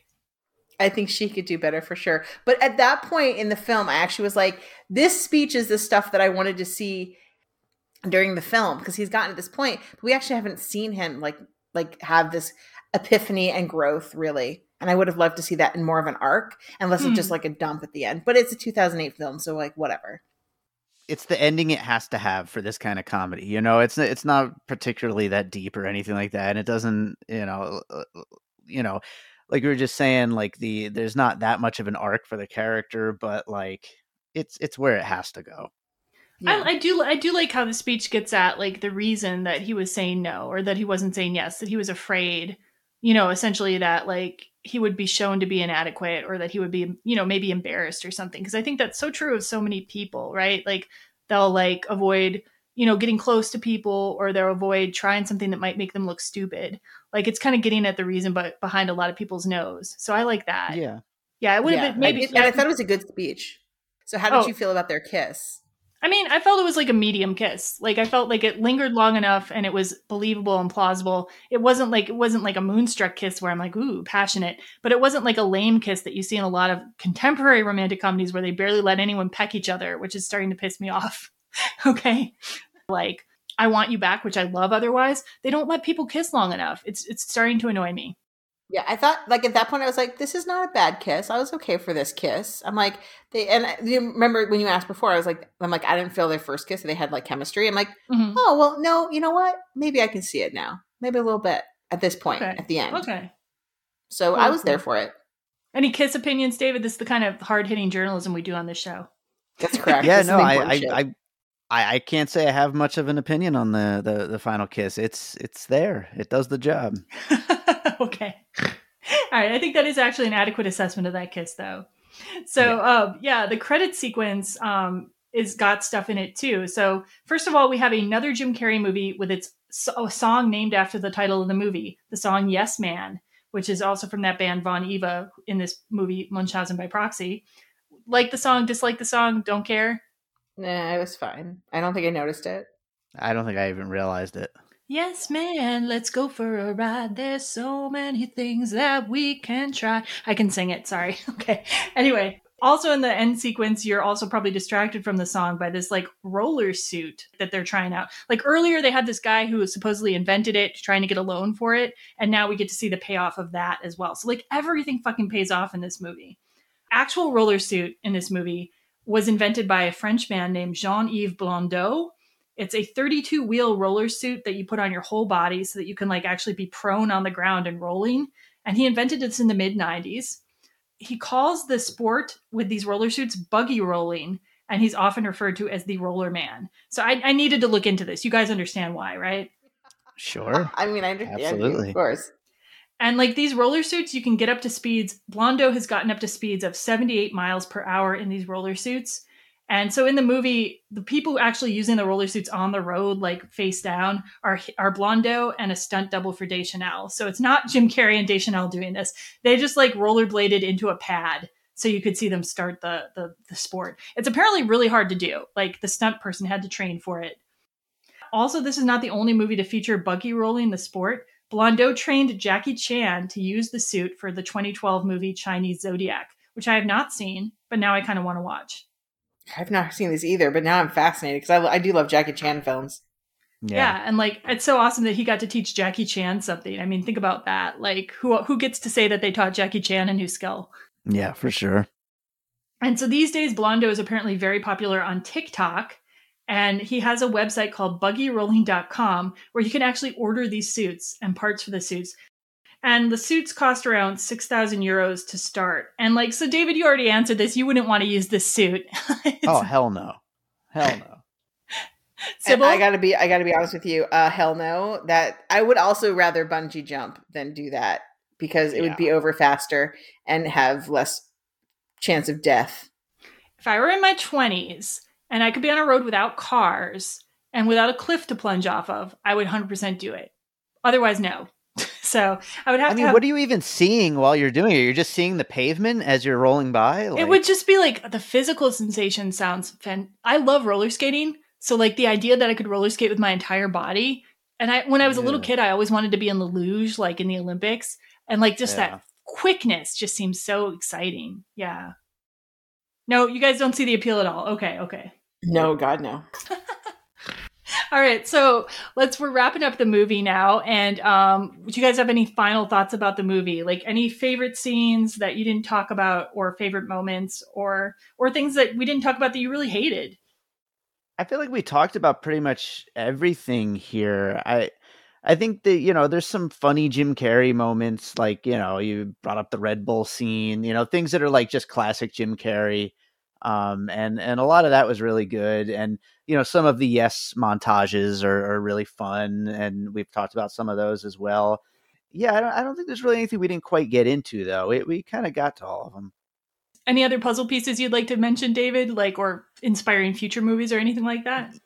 Yeah, I will say, like, this movie has come up as a puzzle piece. I think if I didn't miss any 3 times on piecing it together, the movie's Brittany Runs a Marathon. Oh, I've seen that. Yeah.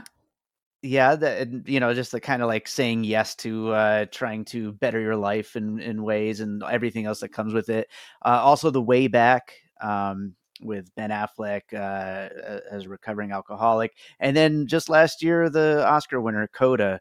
It came up as a puzzle piece there as, just trying something new and, trying exciting things that'll open up your life in different ways. So it definitely like that kind of self-help kind of thing. It's out there in movies a lot of the times. Yeah, for sure. Yeah, I haven't seen the latter 2 films yet, so I will have to check them out. Yeah. Okay, so one more thing I want to talk about before we end the episode is just comparing the movie Yes Man to the book Yes Man. And I'm going to try to do it kind of quick. First of all, I want to say I recommend this book. It is very moving. It is funny. I laughed out loud several places in this book. Danny Wallace himself, the author, he's not like a guy who just had a regular boring life and then decided to do a yes year and had to deal with all regular boring life stuff. He was like a BBC producer who was able to work from home a lot. So it's kind of easy for him to do this stunt where he said yes to everything. And I think he kind of conceptualized it too, thinking it would be a book in the future, because before Yes Man, he had already written a couple books, including Join Me, a book about accidentally starting a cult, which involved performing random acts of kindness. He's an interesting dude. And he's a good writer. He has a really great writing style. I totally want to read more of his books now. Yeah, but basically, there's some things that are in common. Like the basic rules are pretty much the same. You have to say yes to absolutely everything, including ridiculous things like the internet requests and so forth.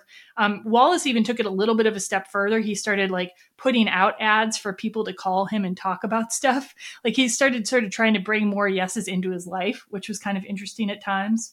But so he's fishing. He was fishing for yeses. Yeah, sometimes he started fishing for yeses. And a lot of the best stuff in his book involves just people that he just met randomly, like groups that were meeting up to talk about metaphysical or out there UFO stuff, right? He became involved with these people and got to know them. Activists for peace, he got to know them. All these different human connections he made were very fascinating.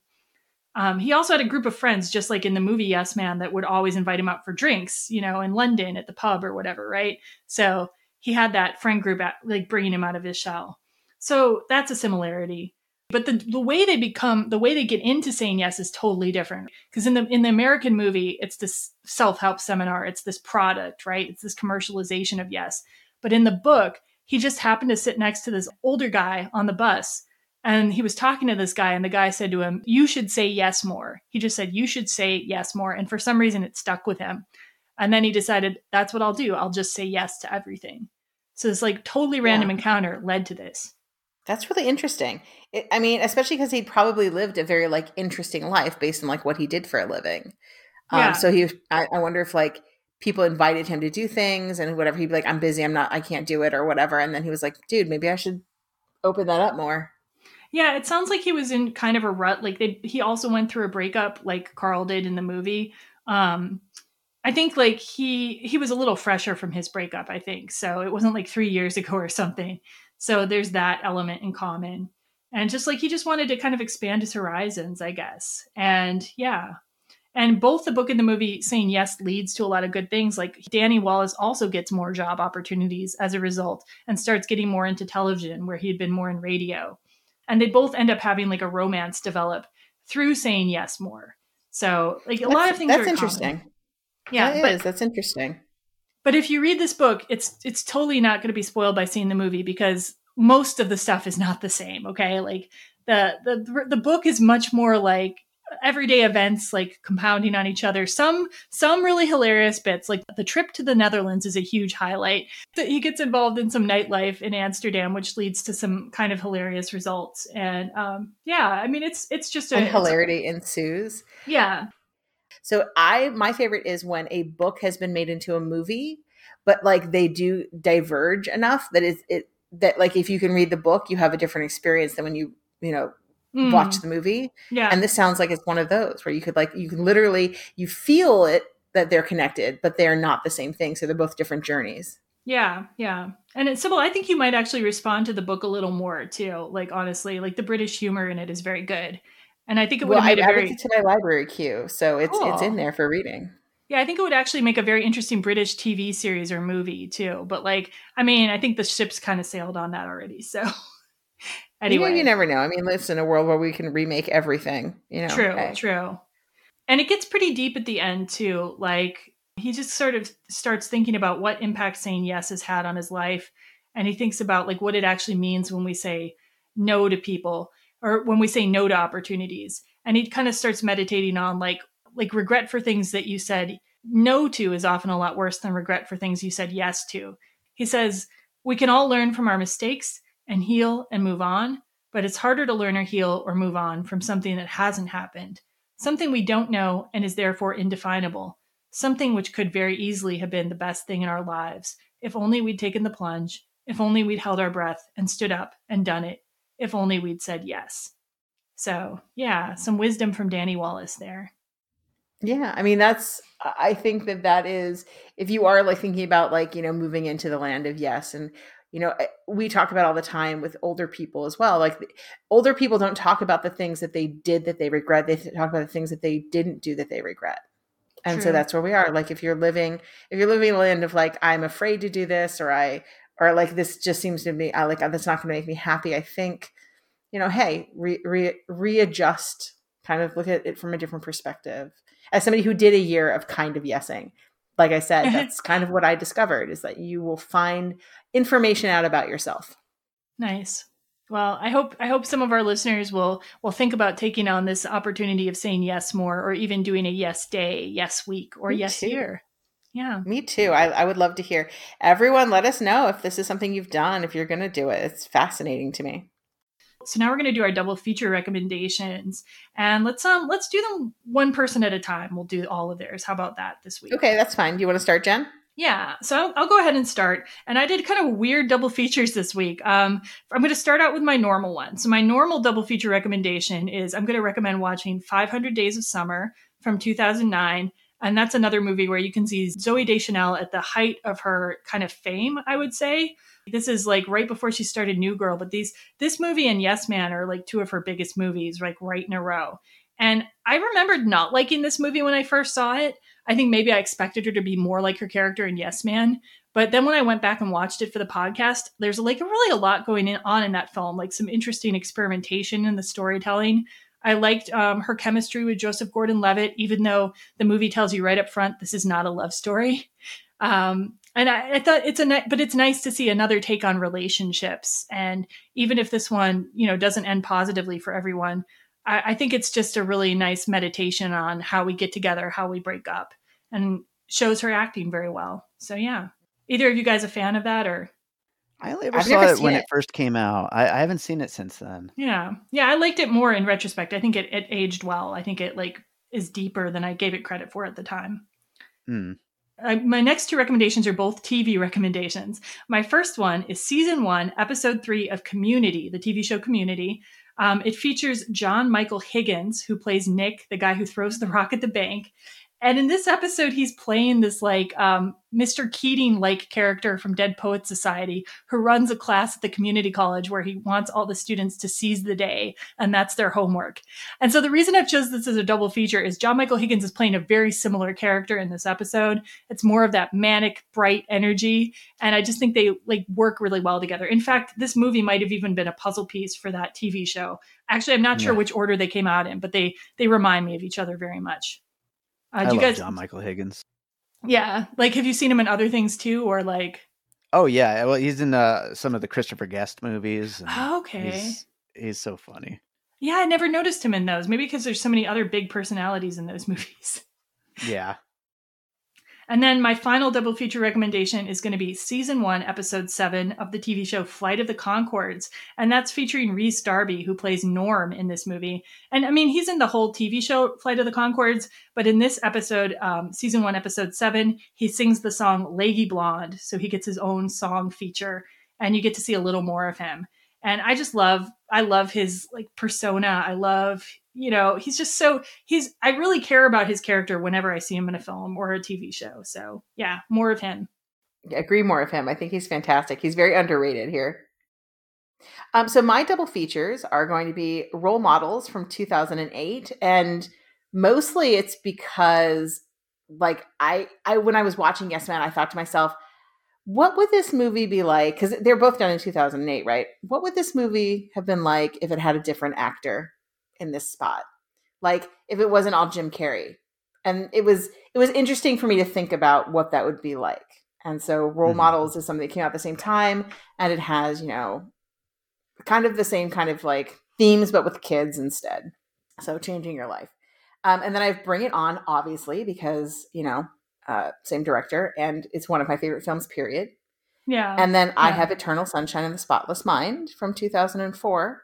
And the primary reason that is I think it's one of the best films that Jim Carrey has ever done. Oh, yeah. That a lot of people haven't seen. Wait, who hasn't seen? Like, hasn't everyone seen that movie? I talk about it and people are like, oh, I didn't watch that. What? Yeah. That's crazy. I'm telling you, you think everybody's seen it, but people haven't. Yeah, it's one of the best movies of all time. But I love Role Models and Bring It On also. So great picks. Well, my double feature recommendations. First of all, I brought it up earlier, but Liar Liar, 1997.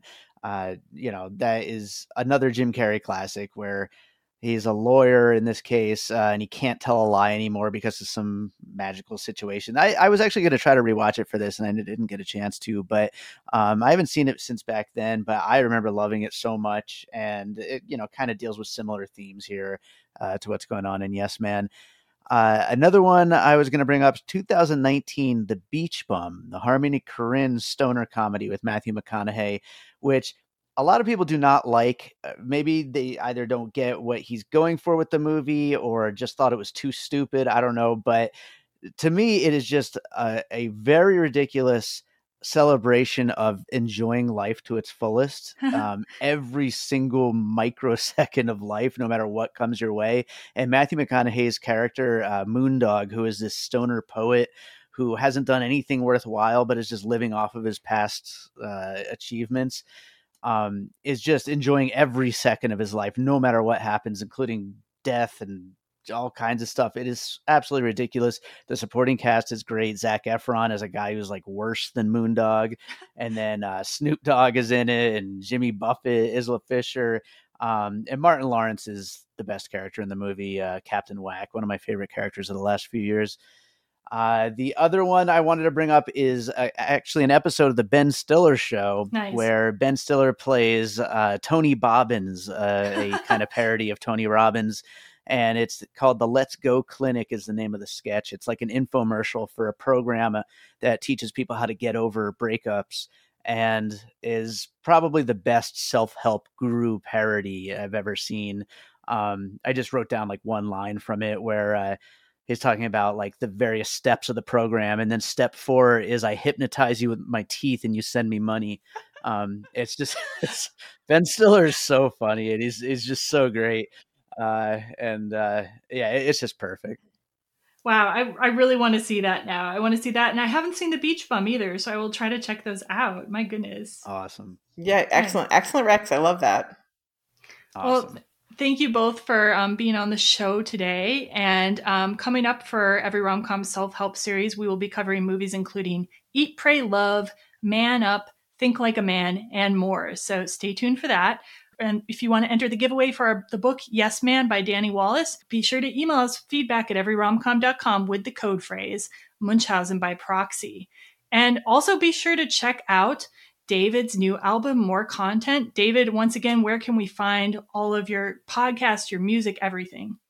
Absolutely. Thanks again so much for having me on. And people can find my music at bydavidrosen.com. They can specifically go straight to the new album, More Content, on my Bandcamp at davidrosen.bandcamp.com. That's where you can get the limited edition CD.